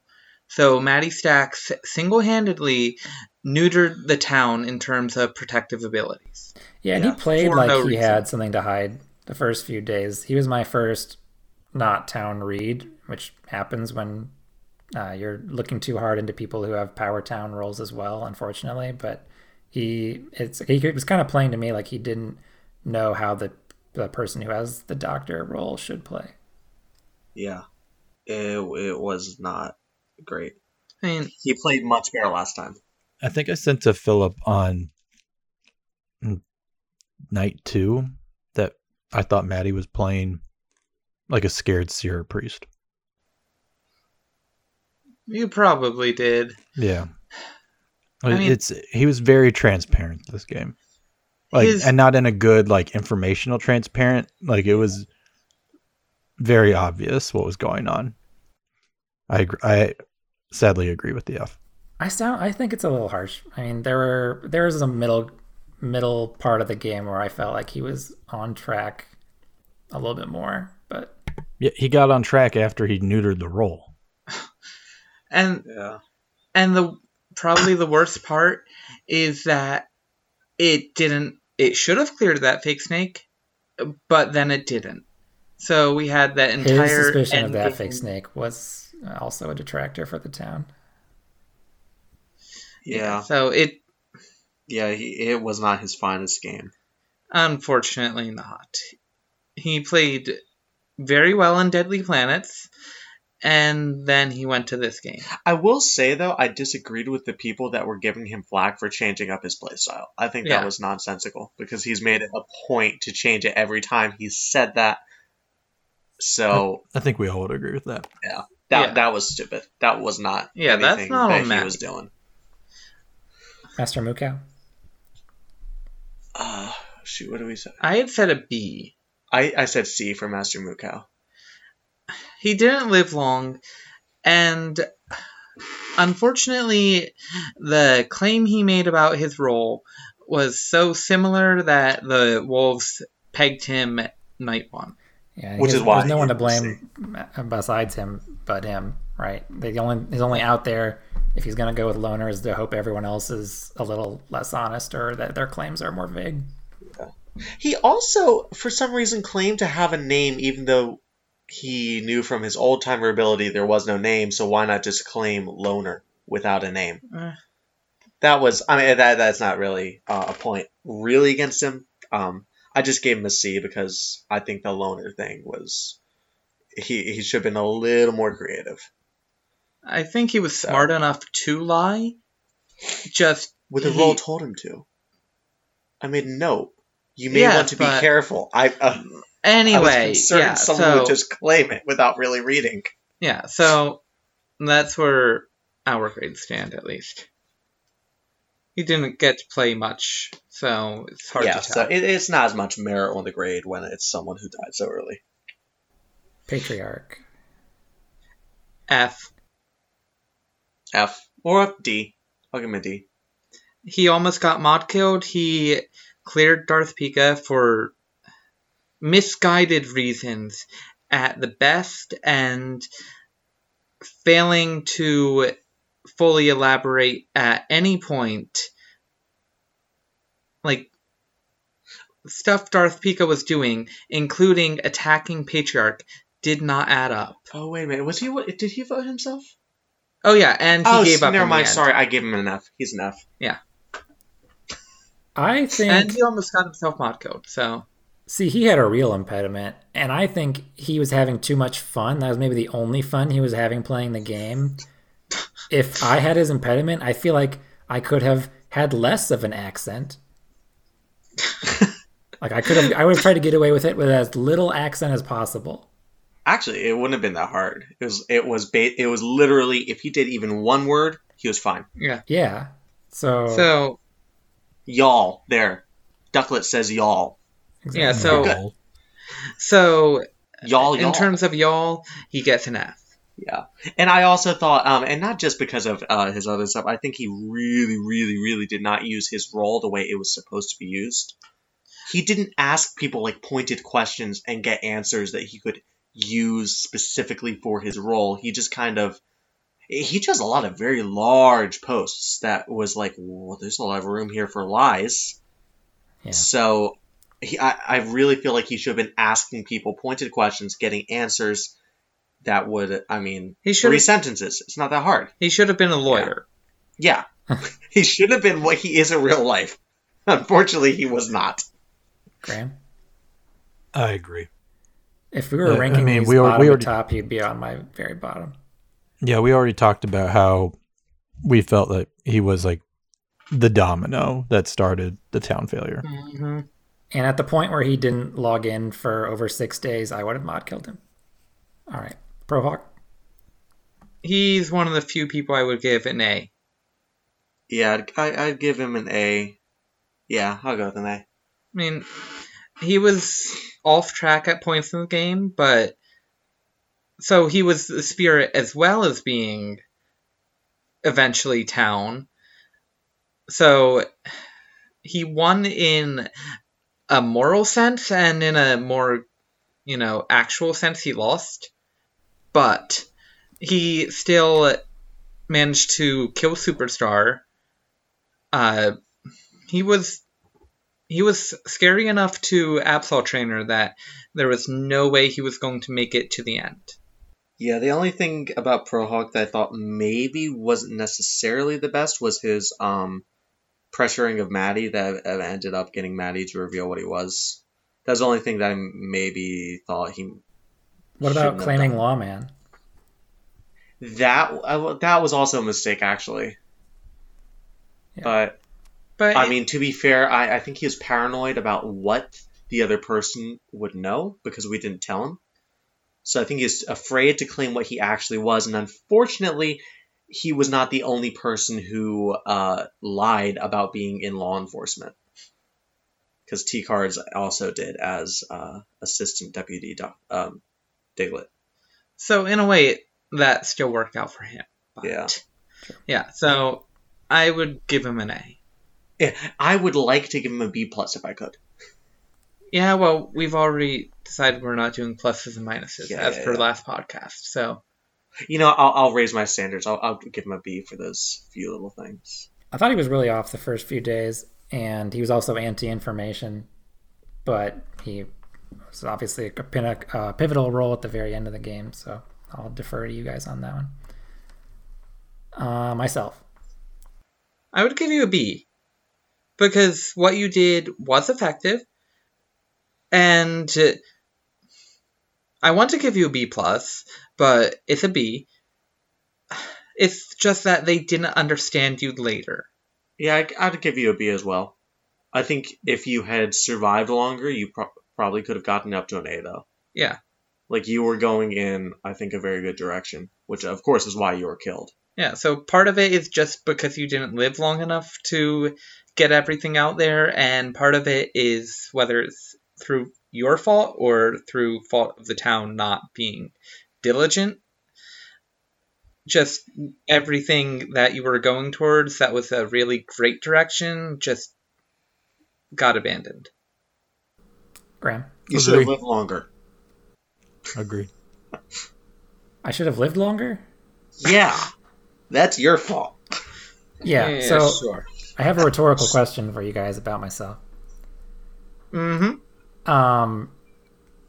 Should I have waited until day 4 to admit that I was done with the accent and then spill my post about Absol Trainer and Darth Pika? No. They were going to kill you soon anyway. Yeah, I think it was the right time to do it, because there's a risk in keeping on to it, because, you know, you might be thinking, oh, I'm not on the radar, but you actually are. Yeah. So they might decide, you know what, I really don't like it. He's playing at something. Let's just kill him and get it over with. Yeah. So I think it was the right move.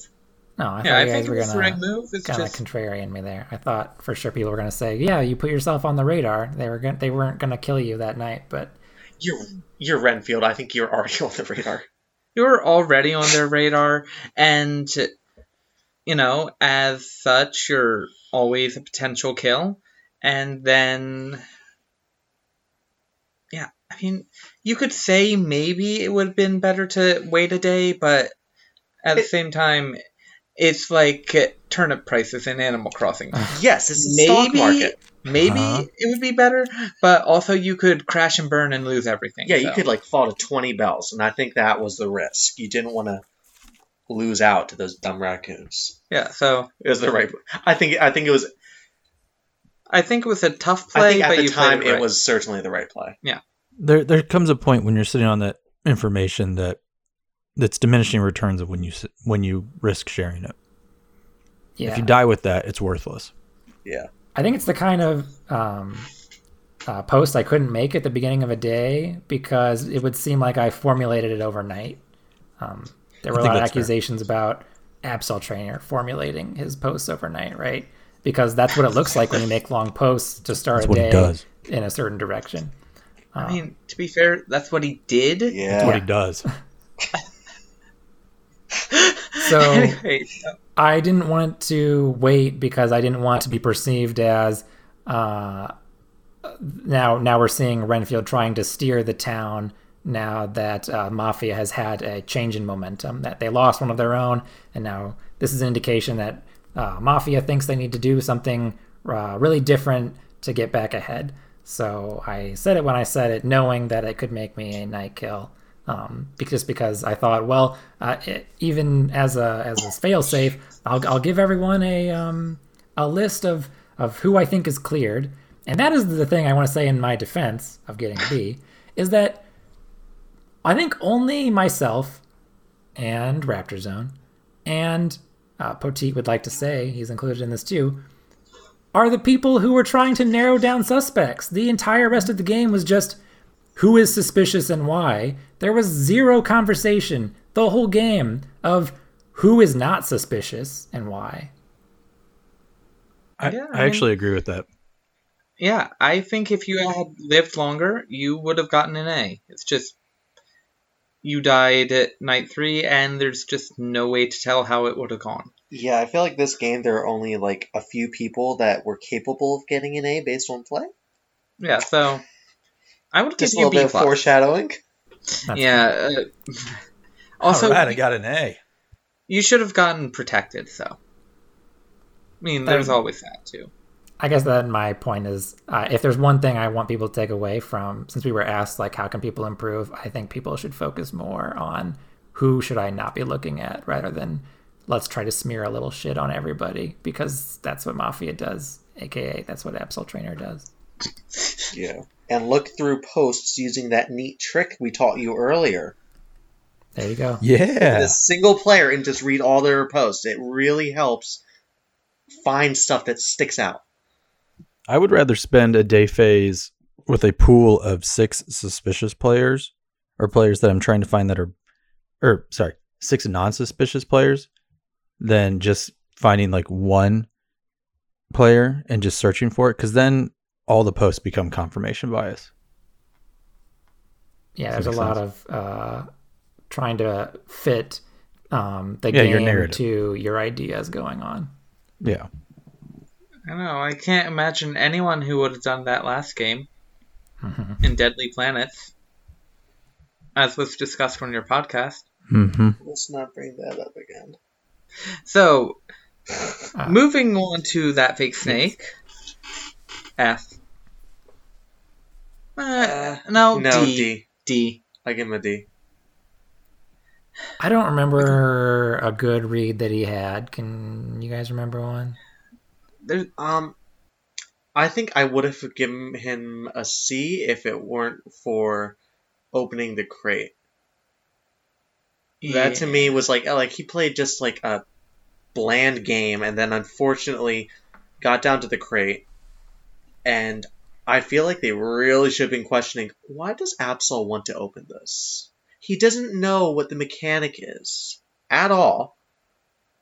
Is assuming it'll be good. He promised, there's a squeaky toy in there. I just want to grab that. I mean, it just sounded like he was oddly... I think if he weren't in a position where he was Mafia and wanted to open the crate, I think he would have been advocating, no, it's an unknown. We don't want to add another random thing to the final 3 players. Yeah, none of them were good. No, there wasn't a good crate out there for you guys. Yeah. They were all bad up to that point. Jesus. I think we had one crate that could have been okay. Yeah. Yeah. The 4 ducks of the Quackalypse. That was the only one that didn't do anything because it was easy to avoid the consequence. Yeah. So, he didn't play. It's not necessarily that he played a bad game, he just didn't play a good game. Yeah. And then at the end, that's just what sinks him to a D from a C. If he had chosen, I think, to keep the crate shut, I think he would have been probably still C. And if he had voted Absol, potentially a B, just for that last move. But unfortunately, if he wins the game at the end, all is forgiven. Yeah. If he had managed to kill him. Unfortunately, he did not. Basically boils down to, like, I can't think of like along that fake snake post where he like boils down into a read that he has. It's always like either he plays a very reactive game, and then you get reads lists now and then. But like, what's your big scum hunt? Alabral. C. Okay. Because he, especially after the 4-way chat that he, Rax, Absol, and DP had with the item, he was on to these people. He knew that Darth Pika was bad. He had a strong suspicion that Absol Trainer was bad. And then he was ineffective in arguing for that. He got emotional, So he had these good ideas and these right ideas, and then he was just... he couldn't argue it. He had the right ideas, and he had the information, but he didn't go back to it. Like, if he should have gone back to that chat knowing, okay, well, DP is Mafia. I think Absol is as well. And would you look at that? Absol helped deflect. Because they really, really, I believe... the one person that they didn't want seen with that ability, it was Michael. It was DP. That was the one person that could not be seen with it. And, I mean, Absol was he was doing his thing where it's like, I'll be okay with this person, but it was very weird to push for Alabra when Alabra already said, I can move, guys. I can prove myself. Why on earth did they need, a 3-way verification? And even after that, they said it wasn't enough. I can move, guys. I think that's the bigger indictment there is on Rax. He couldn't move their emotions. It just baffled me. Yeah, he should have gone back to that. Unfortunately, he did not. Tomahawk?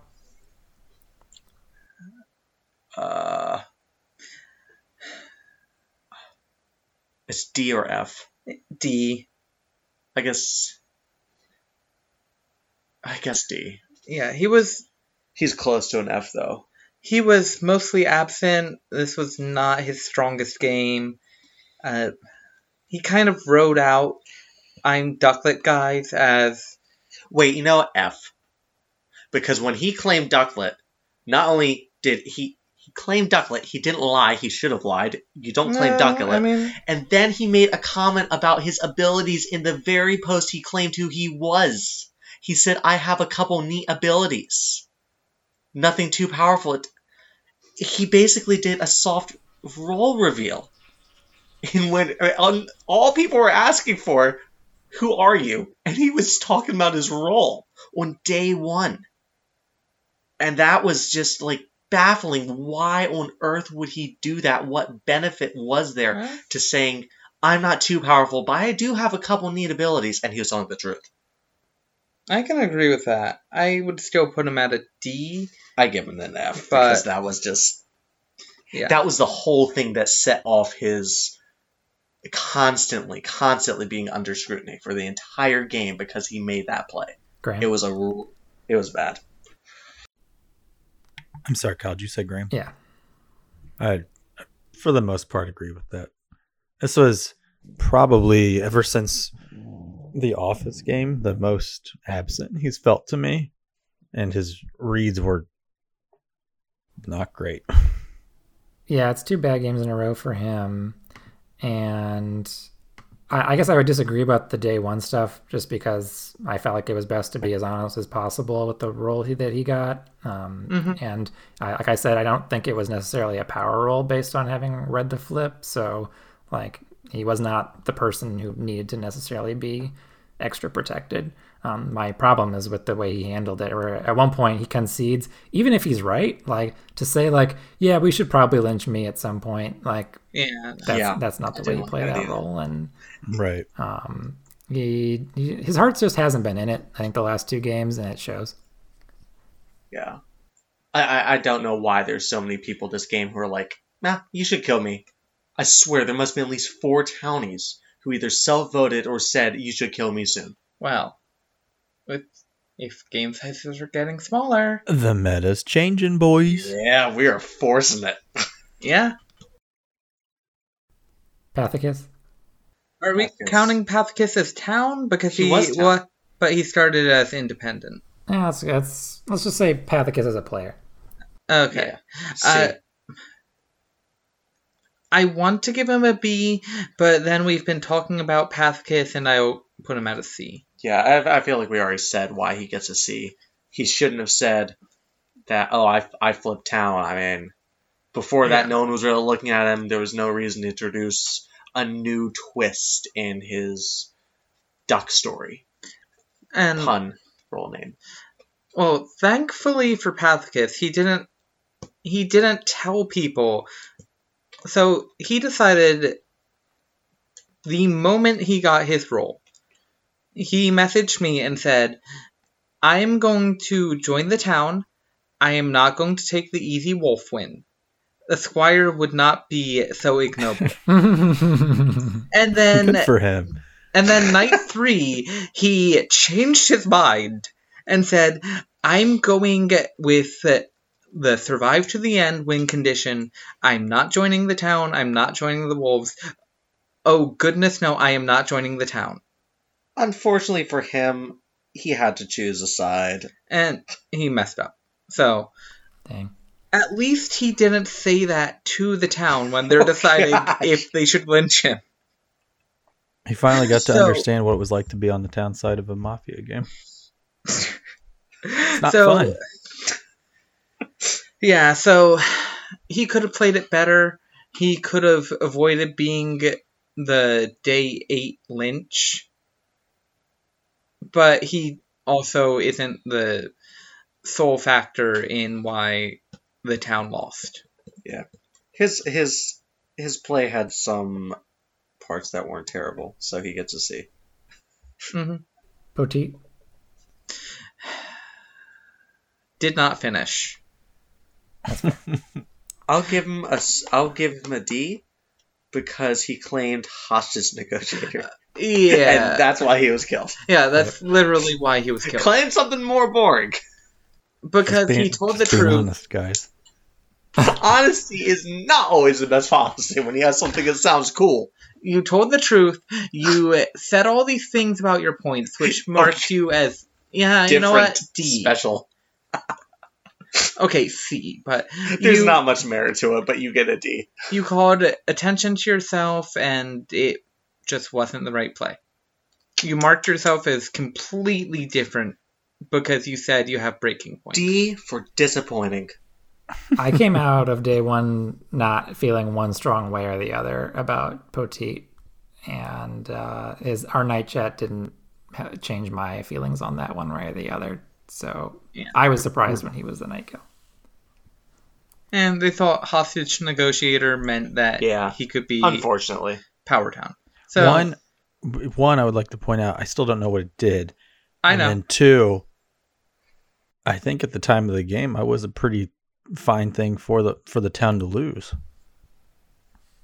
That's true. Were you? But were you? Never know. That's what I'm saying. I said at the time. You'll never know what you were. Exactly. Right. Yeah, so did not finish really. Just based purely on day one play. C. You didn't do anything remarkable. You didn't do anything horrible. It's not really a grade that counts for much, though. You died too quickly. Yeah. That's fine. Anyway. On to Rax. This one's tough. I think Rax overall deserves a C. I'd say a B. Because Rax had some poor plays at the very end. Just completely disregarding the trying to meta game the moderator thing. Not realizing that fake snake is almost entirely clear. We've been over this. It still doesn't really make sense. Especially since they were identical roles. They played a solid game. Just flubbed it at the last minute. I have a couple posts for you guys. This is from day 4. I really think we're ignoring all of the actual wolves and they're just sitting quietly and laughing. How about this? Let's table AT for now. And then the reads go on to be to Piplup, Pathicus, TFS, and Prohawk as people who are possible Mafia. And then the following day, Darth Pika. This is the first time in forever I have felt that Darth Pika was town. I have been Mafia and felt like Darth Pika wasn't town. I find that interesting. Absol Trainer feels collaborative, although he was more supportive of other people sharing information than sharing information himself. I forgot about those posts. There's a reason that Rax was around on day 9. I do think Rax does deserve credit for actually really trying to play.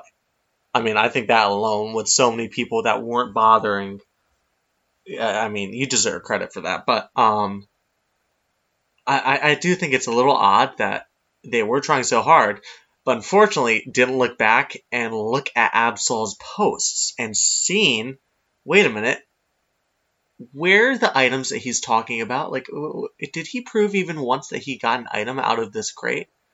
No. Did he keep consistent what he said he could do the whole time? Not really. Yeah, so... No, but I think given the players who get D's and F's, I think Rax is deserving to at least get a C. Yeah. I would be okay with a C. AWAST. B. AWAST is a B. AWAST was doing really, really well, and then AWAST absolutely lost it, and... It's like, I view it as he got an A for the first half and a C for the second half. Yeah. So it turns into a B. Yeah. I mean, he was doing great, but then unfortunately turned into, what was it, DP? DP's biggest advocate. Yes. That was very unfortunate. It's funny you should bring that up, because I have a couple posts. Wow, you just want us to bring these grades down. This is the day that this is leading up to the no lynch. Awas writes, "Come on, that's big fucking info not to say," and this is in regard to Darth Pika admitting that he's a seer in a game where also Awast is an investigator and also Patriarch has claimed to be some type of seer or investigator. That's arguably enough to lynch Darth Pika straight out. Hiding abilities is always mafiosa. Unvote Darth Pika, vote Tomahawk. Let's solve this. Next one. I still think Tomahawk is a solid kill at some point because he's a high info kill. We have no reason to believe his claim. He has no proof. Therefore, killing him, even if he comes out of town, will reveal a lot, as Mafia would have no reason to doubt his claim, and thus their interaction with the claim will be tainted by their knowledge. So this is the golden mine of info that he wanted to mine from the kill of Tomahawk, which I argue that there was never a golden mine to get from any lynch or any night kill. No, there wasn't. No. But he got T cards. Yeah, I did. I thought that was enough to... I think he played well, and he also played terribly in parts. I mean, T cards actually did start with a solid claim, but he managed to basically get... We can discuss T cards when we get to T cards. Who do you file it under? It's close enough. But I think he did a pretty good job approaching with limited information and getting T cards to basically just spill his little Diglett heart out. You're right. JD Koopa. D? No, I had said D before. I would put him at a C because he actively tried to get Darth Pika lynched the day of the Keats. He had some right ideas, and this is where Renfield is going to prove we're playing IRL Mafia and pull up like 5 posts to prove me wrong. No. But he had some right ideas. Yeah, I think he's improving. He is. Yeah, he's improving. He couldn't manage to get Darth Pika lynched that day, and stuff happened. I mean, we mentioned it before, but I think a lot of the newer players, what they really need to work on is not backing off so quickly, being more confident in their ideas, more confident in their ability to pull something off if they're Mafia. You know, not be so quick to concede a point to someone. I mean, yeah, so you have the right idea, fight for it. Raptor Zone. A. Whoa! Get him in here right now. Raptor Zone, how do you feel? How do you feel about this A? I felt like I had a good 2 days of play, but you're giving this man an A, even though he didn't vote at the end of that one day. that was my biggest mistake. I think he deserves an A because he subbed in and managed to have such good reads. Yeah, he was like one of the few players that like came along and was like, he could actually, if he survives, win this for the town. Yeah, like you. I mean, I'm gonna be honest. I asked to be a sub when I saw Jared sign up because I knew there was a disaster in the near future from that. So I was already following the game pretty closely before you guys asked me, and I was expecting it to come. I mean, subs always get higher grades, and no, I stand by it. You earned your A. I think so. Yeah. I mean, let's see. If ProHawk gets an A, you get an A. I'd say the biggest point in Raptor Zone's favor was a point that I think went under everyone else's radar, which was the what would turn out to be the naming conventions, right? With Superstar being his big snag, kind of. Yeah, I thought that was one of the best things that Raptor Zone did. Absolutely. Like,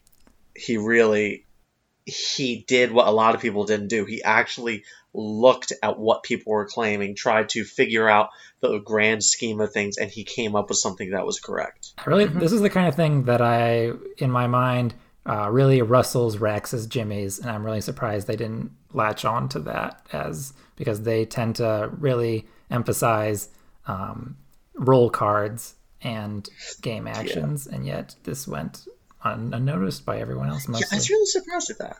Like, it was a very good posting, and like, I mean, you got two people that were wolves trying to just push it off, and people just kind of went with it. Uh-huh. It did. I think the day I posted that, it did get kind of. I got kind of depressed. It seems dramatic. I got kind of depressed that day because Absol Trainer, Superstar, and Darth Pika, I think, immediately jumped on me. And I was like, oh my God. I wonder why. And I was like, oh my God, maybe I'm wrong. No one else wants to discuss this. And they're just telling me this is terrible. And I was like, oh, okay. Maybe I'm on the wrong track, but then I got killed. So. I wonder why they did. Their reactions were so over the top. Uh-huh. Yeah, so you earned your A. Yeah, you did. Okay, let's go to Kralit. I'd give her a B because she got subbed in with the weirdest role. I'll give her a C. From DePiplup, who still hasn't seen the PM, where I told him, hey, we have to sub you out. We're mildly worried about him. Yeah. Yeah. Like, he just disappeared. I think she did the best job that she could. Just, she was off, and she was dying anyway. Yeah, I give her a C understanding. It's like she had tough conditions. And I get it. I get it. She really came in at a terrible point. So, I mean... Yeah, I hope... C with a very, very tough situation, you know? I mean, I had to talk her into even subbing in because she has other stuff going on. So yeah, I know. I give her a C understanding that. Right. Yeah, I hope she gets everything straightened out in the future so that this game doesn't feel like a burden to her. So she can come in and start yelling at people like she always does. Yeah, get her A's again. Yeah. It's Mafia time. T-cards. I'd give T-cards, I think a D. I'd give him a C. Okay, I'd probably give him a D+, honestly. I thought I was so seriously impressed with his safe claim. Mm-hmm. I mean, it was... Not safe claim. The fake claim. Yes. I'm not sure if it was intentional, but Assistant Deputy Diglett, as in my head I inserted Assistant 2. The Deputy Diglett. I mean, honestly, it sounded so believable. And then he made a comment about, like, someone asked him about Tomahawk, and he said something along the lines of, he's a mole who lives in the ground, and he doesn't live in the world of birds. And it was really, really well done. But unfortunately, he didn't stick to that and made some extra claims when AWOLs pressured him that weren't so great. Yeah, so he did really well, and then he crashed and burned. He repeated Deadly Planets, where he had this great potential. He claimed well, he rode out day 1 and day 2 really well, and then it just came to pieces. Yeah, he needs to have more confidence, I think. And unfortunately, he still, I think, as Mafia, has a little bit of trouble looking like he's doing something, and people, even with his claim, were kind of like catching on to it, just because it's like, well, what are you doing? But okay, well, counterpoint. He improved. Counterpoint. T-cards is 2-0 as Mafia. Oh. I mean, I'm not sure those statistics are really telling the whole story. But he definitely improved. Yeah. T-cards for Player of the Year? T-cards running. If actually, you look at it he like might. That. I mean, if we're still considering like the newer players as doing like Noob of the Year, because we don't really have any other new players, I think he potentially could win it this year. On that note, get more people to play Mafia with us, people. Well, you can't do that if we're trimming down games. Well, I mean, I have a game about to come up that I can trim up. How about we have Mafia games as qualifiers for Mafia games? Ooh, we should have an invitational Mafia. Oh yeah, Players Championship Mafia game. That sounds fun. I'm serious. I would do that. Who mod? Whoever lost of the mods. I wouldn't mind modding and not playing. There we go. We got a volunteer. Yeah, I volunteered as tribute. I'm hyped now. Okay, let's go to Darth Pika. You know what? D for Darth Pika. That's what I'll say anyway. He, unfortunately, I mean, whether he thinks it or not, I personally think I'm sure what he thinks is not going there. But, he didn't play as well as he normally does when he's Mafia. He's usually more in control. I think it's actually thrown him a little having people so willing to share day one. And even though he came up with a good claim, he's uncomfortable with it. I think he's getting used to that new structure, and I'm hoping that he will, because I think he's kind of like Absol. He's not great at town, but he's usually good at Mafia. I have one Darth Pika post. I have one Darth Pika post to share. It was the one right after AWAS says we should kill Tomahawk because he's a high info kill. I think Darth Pika is low-hanging fruit, and this is going to be a hard lunch to achieve due to the vote tying. Darth Pika comes in and says, voting for low-hanging fruit is a very wolf tactic, by the way. Great post. Just coming in and saying, hey, yeah, I agree. Low-hanging fruit, that's what everyone's saying about me. That's a wolf thing to do. Yeah, I think... Actually, and I mean... I know he said this before, he will sometimes post when he's busy, and he doesn't really check over what he's posting. That's a dangerous game. I think that's part of it, because I always make sure I look at what I'm posting. I tell you, half the time, I delete that 3-page paper I just wrote.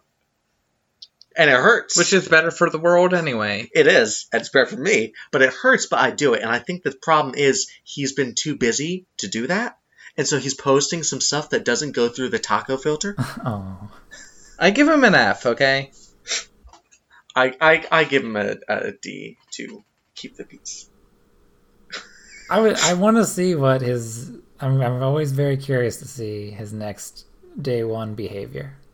Just for Darth Pika in general, or? Yeah. Okay. Moving on. We've got Superstar. I had said B. I said C, understanding that he was very busy. Right. Basically, a little later on. Basically, Patrick takes what I say and lowers it. No, that's not always true. I've done a few that are the same as you, but I just give people the actual grade. I don't give them the built-in buffer. I give them the actual grade, but the fact that you got a C, it's impressive given what you were doing. Like, he was saving, what? Children from burning buildings while posting in the other hand? Yeah, I mean, he was the second best wolf. He's a first responder who has to deal with coronavirus and an unprecedented global pandemic, and yet he still managed to make time for the game to a greater extent than a lot of people who didn't have all this going on ever made the effort to. So he played pretty well. He had some mistakes, but overall, he made it to day 7 and he had to get shot by ProHawk. I think he played pretty well. Yeah, he didn't do bad. Superstar made a big point of discussing my thoughts and Raptor Zone's thoughts in the Wolf chat. And the one thing I want to say about that is that on night 1, I spoke to Tomahawk and I gave one of my reads to him was Superstar. And then I made that post about mainly Absol Trainer and Darth Pika. But in that post, I also put an ellipses after Superstar in my unknown category, as in this was the next person I was looking at. And what never came out during the game, for whatever reason Raptor Zone felt not to share this, I did post reads about my unknown people in my final message. And Raptor Zone never admitted to receiving that message. And in that, I implicated that Superstar wasn't posting anything of content, that his posts were basically fluff and they were very empty. And that might have come across in Raptor Zone's skepticism of Superstar, but it never came out in the thread for Raptor Zone's reasoning. He never chose to share that. Maybe he thought that it wouldn't help his case and he would rather keep it more to the facts. I can just share. I just wanted to take your reads for my own. And okay. So, that is what makes an A grade. By plagiarism without admission. It's werewolf. Plagiarism is encouraged. Well, I mean, you chose the right person to copy off of, I'll say that. Oh. Anyway, yeah, so I think he gets a B. He had solid play. He made it to day 7, even with all the stuff that he had to do, and... C, too much fluff. So Jeff was talking to me, and it turns out night 6 he considered role blocking ProHawk, which would have stopped him from being killed. But he changed his mind. Yeah, I saw that. That was so. I do want to make a comment. I said that I hadn't done a SpongeBob reference in a while. Totally forgot. Superstar's role, one of my favorite. I'd say I'm Dirty Dan. Anyway, yeah, so this means we get to move on to Absol Trainer. Right. There are many, many things that could be said about Absol Trainer. But he gets a B. He gets a B. Yeah. I think he, on the wolf grading scale, gets an A. Yeah, he was... But... And I think he would, for me, be a B plus easy. Yeah. And I think he did very well as well, but I think he just did happen to get lucky in the sense that the town wasn't looking through his past claims. He was playing a very, very good game, certainly towards the end, and actually, I mean, pretty solid the whole way through, but there were a few things that if they had looked at wouldn't have made sense. The chat room with the paper fortune teller was a little bit off. I mean, he played very well, but I think the town, if the town had also been playing very well, may have noticed some of the discrepancies with what he was claiming. Like, again, where are the toys? Where? Wow. Show a single one. You did, at the end. Yes, he did. Yeah, so, I mean... Nobody's going to play a perfect game, and what he did well through a lot of gaslighting, which he needs to stop. Thank you. But I nearly go ballistic when I... Okay, Patrick. You need to walk away. Just go. Don't talk how you post, where you shut everyone out with giant walls of text. Rude. Go. So... What he did do very well was engineer the game where he took the players and how they were reacting, and even though he made mistakes, he still managed to get that fake snake to open the crate. Yeah, I think he still managed to... And sports metaphor here you could use is like he took what the defense gave him. He did everything that the town would allow him to do. Yeah. You're using sports metaphor with the wrong people. Yeah. Sorry. But, no, yeah, I mean, he made mistakes, but he played, I'm not going to say perfectly, obviously, because he didn't, but he took everything that he was given. He took some teammates who were less than beneficial, and he turned that into strengths. Like, being on Darth Pika from day one, he took having a teammate who, I'm not sure why he wasn't lynched on day one. He took a liability. Okay, there. Patrick said it, not me. He took a liability. He was at that point. He made it a very strong pillar for, not only was it, I lynched a teammate, but I have been on this person since day one without fail. And he made some mistakes in there, but, he built himself a strong case that let him get to the final 3. Yeah, I will say this. He basically was Mafia MVP and nearly Town MVP. Yeah. True. And to credit Absol Trainer, he's not claiming that he played a perfect game. In his own words, he says, "My ability claim was shit. There were plenty of things that people could have gone back and made a case against me, centering around my day 1 name blunder and my day 4 ability claim fail. Darth Pika's bad day 5 play where he says his name as he's going down, which should have come off more weird than it did." And he goes on to say his complete aversion to discussing Superstar at certain points in the game. On all those counts, he's correct, and it's good that he can be introspective in that way. He's remarkably candid about all this. I would add 2 things. One was the gaslighting you brought up. At one point at the end of the game, Rax goes back and rereads the game and says, Renfield Day 9 accuses Absol Trainer of gaslighting. It's actually pretty, how did they put it? It's actually pretty intense. And I was not accusing him of gaslighting.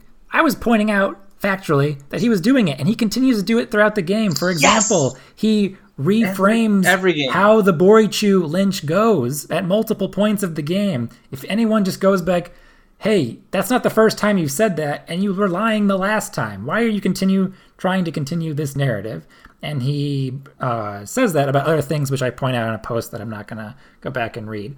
But it comes so naturally to him that at first I thought he was doing it intentionally, but now I feel like it's just his brain's fight or flight reflex as Mafia is just to come up with these lies, and maybe he believes them at the time he's saying them. Yes, please start a podcast for a support group. I need it. And my last point is his unwavering confidence throughout this game. I know people say, don't go back and look at previous games. And in his own words, he says, this is how I played in a previous game where he was Town. And yes, he did play a confident Town in a previous game. They weren't all the ones where we nominate him for... Absol or American Charizard awards, right? But there's at no point in the game does he start to question why he's still there. He comes in gunslinging the beginning of every day phase, like, okay, here's our direction. Even after I died, at no point does he go, I know this looks bad for me because Renfield had some speculation about me. Let me ease your concerns. He just completely ignores it, which is not what a Town member would do. But the Town also didn't say anything about it, so... Because he was gaslighting. Yes. When you get caught up in an argument with Absol, the Town ignores it. And he just gets to gaslight as much as he wants. I don't get caught up in arguments with Absol. Lucky you. No, because you do it. And then you two post War and Peace, the unabridged version. And everyone hates you for it. You know what? I got him lynched. I am so proud of that. And you deserve Burn the Town to the Ground from... No, Tarnian does. That's a different discussion. Different podcast. Yes.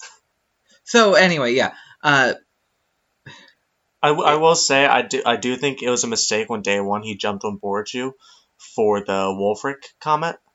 Oh, yeah, He knew he was a werewolf. He knew it was pretty likely that Wolfric was in the game, or at least that was a direct nod to Wolfric. So that wasn't too strange for Wolfric to be in the game. Right. And it was kind of odd for him to be so, wait, did you just slip up? Yeah, that's... Yeah, I thought that was a little mistake he made. He slipped up. But in his defense, again, I want to reiterate that he played to his outs, and he didn't overextend at the end of the game. He knew he had made mistakes, and he mitigated them. And I think being the last in 7 is still hard to win in any case. He didn't have as foolproof an excuse as Poteet did, for example, in the game where he won in a 1-3 situation, right? Because we had killed the Seer, and so we knew that no one else was going to counterclaim that. Whereas he was trying to make this crate thing sound town, even though it didn't. So yeah, he did a good job. Yeah, he did a good job. He did.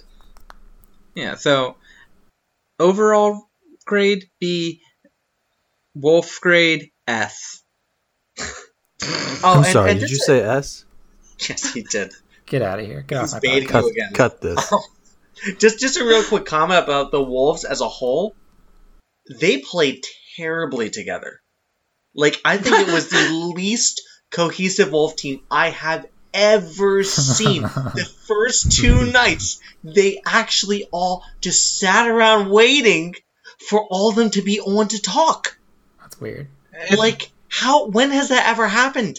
Never. It's almost like they could have gone back and read what the Wolf team that won a Scummy did. Or any Wolf team ever. Because you post when you have time. But for some reason they waited until everyone had time. Newsflash, that never happened. Yeah, so... They went like the first 2 nights with basically almost no talking. Yeah. That was astonishing. We thought they were going to lose just because of the complete lack of cohesion. It was astonishing. All right. Before we get into our goodbyes, I would like to do just some of your favorite posts from the game really quickly. If you guys have one that you want to read in particular that you want to come back to at the end of the year as a nomination. Graham, do you want to start with one? Do you have one that you think was pretty cool? I would like to go last. Oh, okay. Well, I can go first. My favorite post, I have an honorable mention, is one that the one I made about Absol Trainer and Darth Pika. I'm going to print it out and frame it and put it on my wall and cherish it forever because it was probably the best town play I've ever done. And then my actual favorite post was from the Dead Chat, and it is just me saying, Jeff's tell is that when he's making good points, it's because he has wolf information. I mean, it made it into my signature, so I think that's pretty telling of how I enjoyed that. Thank you. Do you have a different favorite post in the game you'd like to bring up? Oh, I can't find it anymore, but it was... I'll go ahead and go. I didn't know Dead Thread was an option for this. My favorite thing was from the Dead Thread. It was the AWAST quote of when I think he was talking about Maddie. Uh-huh. When he's like, he's Diet Superstar without any of the profanity or creativity. That was a pretty brutal... what's the word I'm looking for? What's the thing they do on Comedy Central? Roast? Roast, yes. Man, Diet Superstar is a fantastic just phrase. That also made it into my signature. So while Patrick tries to find the one that Maddie Stacks wrote, I'm also going to pull from the Dead Thread from Borichu. Ha ha ha ha. You say that as though the town has ever acted on evidence and logic this game. Accurate. Did you find it? Here it is. My favorite post of the game. After saying I'd be happy to talk by Ari sent in Who's Going to Die, from Maddie Stacks, hopefully I can make Raptor Zone, Borichu, and Renfield proud. No! The worst. Oh, I forgot about that one. On its own, that post isn't great, but the context behind it makes it so fantastic. The highs and lows. It was so in the moment, I thought for sure he was going to kill Superstar, and then... God. Yeah, I immediately went to the Dead Thread and asked how you all felt, knowing that he had killed somebody town. I don't remember the reactions, but... I don't think it was pride. No. There was no pride. All right, I think that rounds out the podcast, but before we go, you guys, you want to update us on your Animal Crossing corner? Hold on, Kyle. Oh, stats. Oh. I don't really have stats on this particular pod. Uh-huh. I just have a special stat I prepared for this pod. Oh, okay. Ooh. So a little while ago, we talked about Absol and Jelly writing War and Peace back to each other. And you might wonder, I wonder how much Absol really writes in these games. Well, don't you worry, because I found out. I copy and pasted every single one of Absol Trainer's posts from this game. From this game? From this game into a Google Doc. Okay. Kyle, if he was one of your students turning in an essay that was double-spaced, 12-point font, it would be a 162-page essay. Oh my goodness. This is not including quotes either. I deleted all the quotes. This is just things Absol Trainer typed. This topic is his most active topic on Hey Trainer. He had 288 posts, 8% of his total posts. Mm-hmm. Oh, gosh. I'll give you the total word count he typed this game. 45,000 words. Uh-huh. Wait, does this count dead chat? No, I did not count the wolf chat. Oh, my. So there, if you include the wolf chat, there's even more. About 156 words per post. Now you think, is this really a novel? Yes, it is, because 45,000 words, that's about how many words are in The Hitchhiker's Guide to the Galaxy. That is more words than is in The Giver. And it is just under how many words are in Fahrenheit 451. This is incredible. This is why we pay you the big bucks. He writes a lot. He literally wrote a novel, this game. He literally wrote a novel. And it paid off. I believe his longest post was the Here's a Wolf for you guys, his Darth Pika deep dive that day. I think that was his longest. Oh. My. Wow. 45,000 words. Okay. I think it would on take me that 5 times as many posts to get to that many words. Guys, do you have anything you want to share?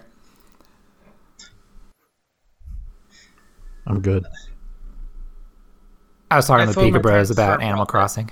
Said that. Oh, right. Yeah, I know, but We're making paths in our town, and it looks really nice. The paths are our little babies. Mm-hmm. Oh, did you unlock terraforming? Oh yeah, we've had it, but Nice. we're finally starting to actually use it. This is the most daunting part. Every day I'm like, I'm going to do this project. And then I'm like, I have no idea what I want to do. And then I just end up tarantula hunting or something instead. Well, we filled our town with so many flowers. Like, if there were children, we would have, like, hundreds of children. And unfortunately, we have to move the flowers out of the way one to by make one. the paths. And it is, it's a project. Do you guys share an island on Yep. Switch? Yep. Yeah. Okay. yeah. It's a project. We do have a bunch of hybrids, and we will sell them to anyone who wants them for 10,000 a pop. Ooh. Riveting. Everyone's looking for blue roses right now. It's like the rarest one. We don't have any yet. We're going to have purple panties. Oh, Nice. We're working on that. Graham, save us. Take us to Parent Corner.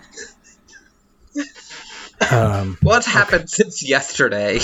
Well, this happened, I guess, about a week and a half ago. I'm laying in bed. Okay. And, quarantine time, can't get up and go to the gym. So I've been sleeping in. And my children wake up before me. And in Tyler's my 3-year-old. And he's going, "Here, Daddy, for you." And my oldest was in there too, but he was awake, sitting in our bed. And he's like, "Here, Daddy, one for you and one for you, Hunter." And he just walked away, and I was still kind of waking up too. I wake up, and I'm holding a cookie. He's 3. No idea where he got it from. And now he's gone, and he's passed out a cookie. My 5-year-old has now ate all of his cookie. So I have a 3-year-old getting into my cabinets at 7 a.m, knows where the cookies are, and is helping himself. And now I'm worried of what else he's eating. How would he get in the cabinet? I don't know. I don't know. He's moving chairs to, I don't know. I mean, wait, is this a solo act, or is your son helping him? No, it's a solo act. Like, when he brushes his teeth, like, he uses a little step stool, but it's nowhere near big enough to get into our cabinets. We have like one of the little like white and black like step stools. It's like 2 steps, and like you pull it apart, and then you take the steps up. I think maybe he's getting that out, and then helping himself to whatever he wants. I don't know what else he's eating though. That's the problem. Sounds like you need to set up a camera. Yeah. I probably should. The things that he would do on it would. He sounds like mafia material to me. Mafia in the making. He definitely will be. He's my kid that just randomly one day when I was at work said to my wife, "I don't like being sad. I love being happy." And while he helps himself to cookies and whatever else he finds. So what about you? Give our advice not only on how to play Mafia, but how to live your life. What about your e-kids? Yeah, I have one. So yesterday, one of my students, not doing so hot, turned in 10 assignments. Right? At once? At once. Round of applause. Was it the kid from whose mom was trying to get you to parent him? No. Different kid. Okay. So I go to grade these 10 assignments. Oh, no. And let's say 5 of them are submissions of supplements that I handed out in class. Nothing to do with the assignment. Okay. So I give those zeros. And then wait, like as in like he's handing you back like he submitted, these are all submitted online, PDFs of readings that we did. Your notes. Yes. Okay.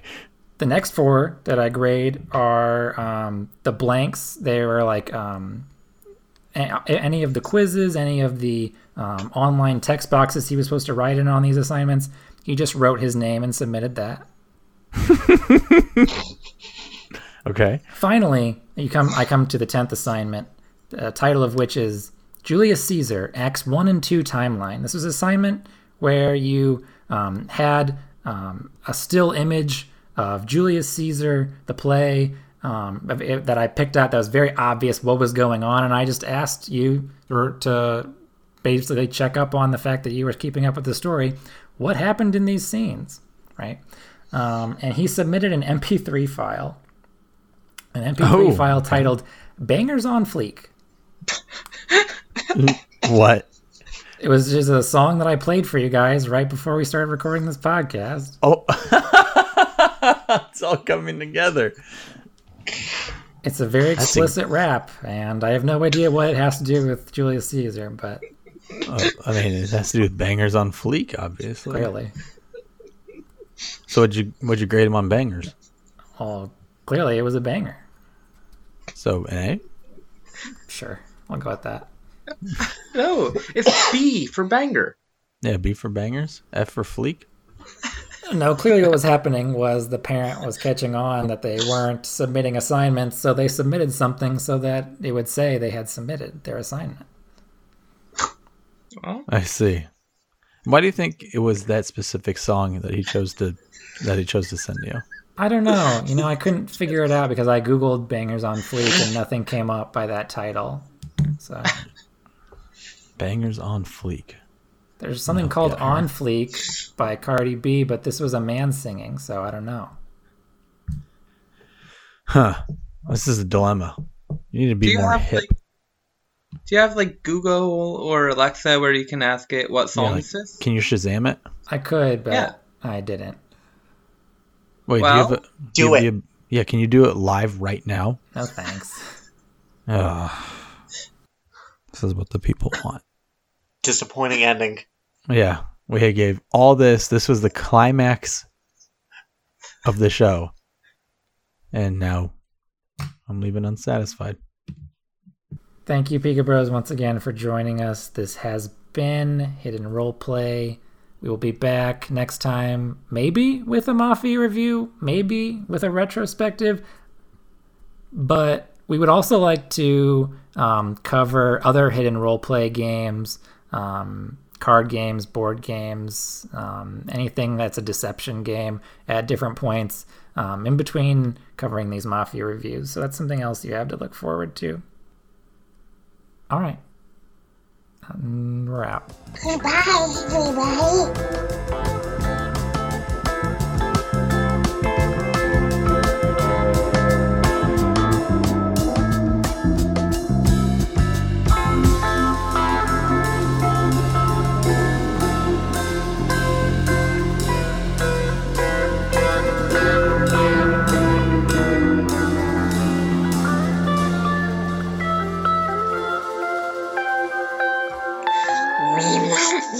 delicious. Goodbye, everybody.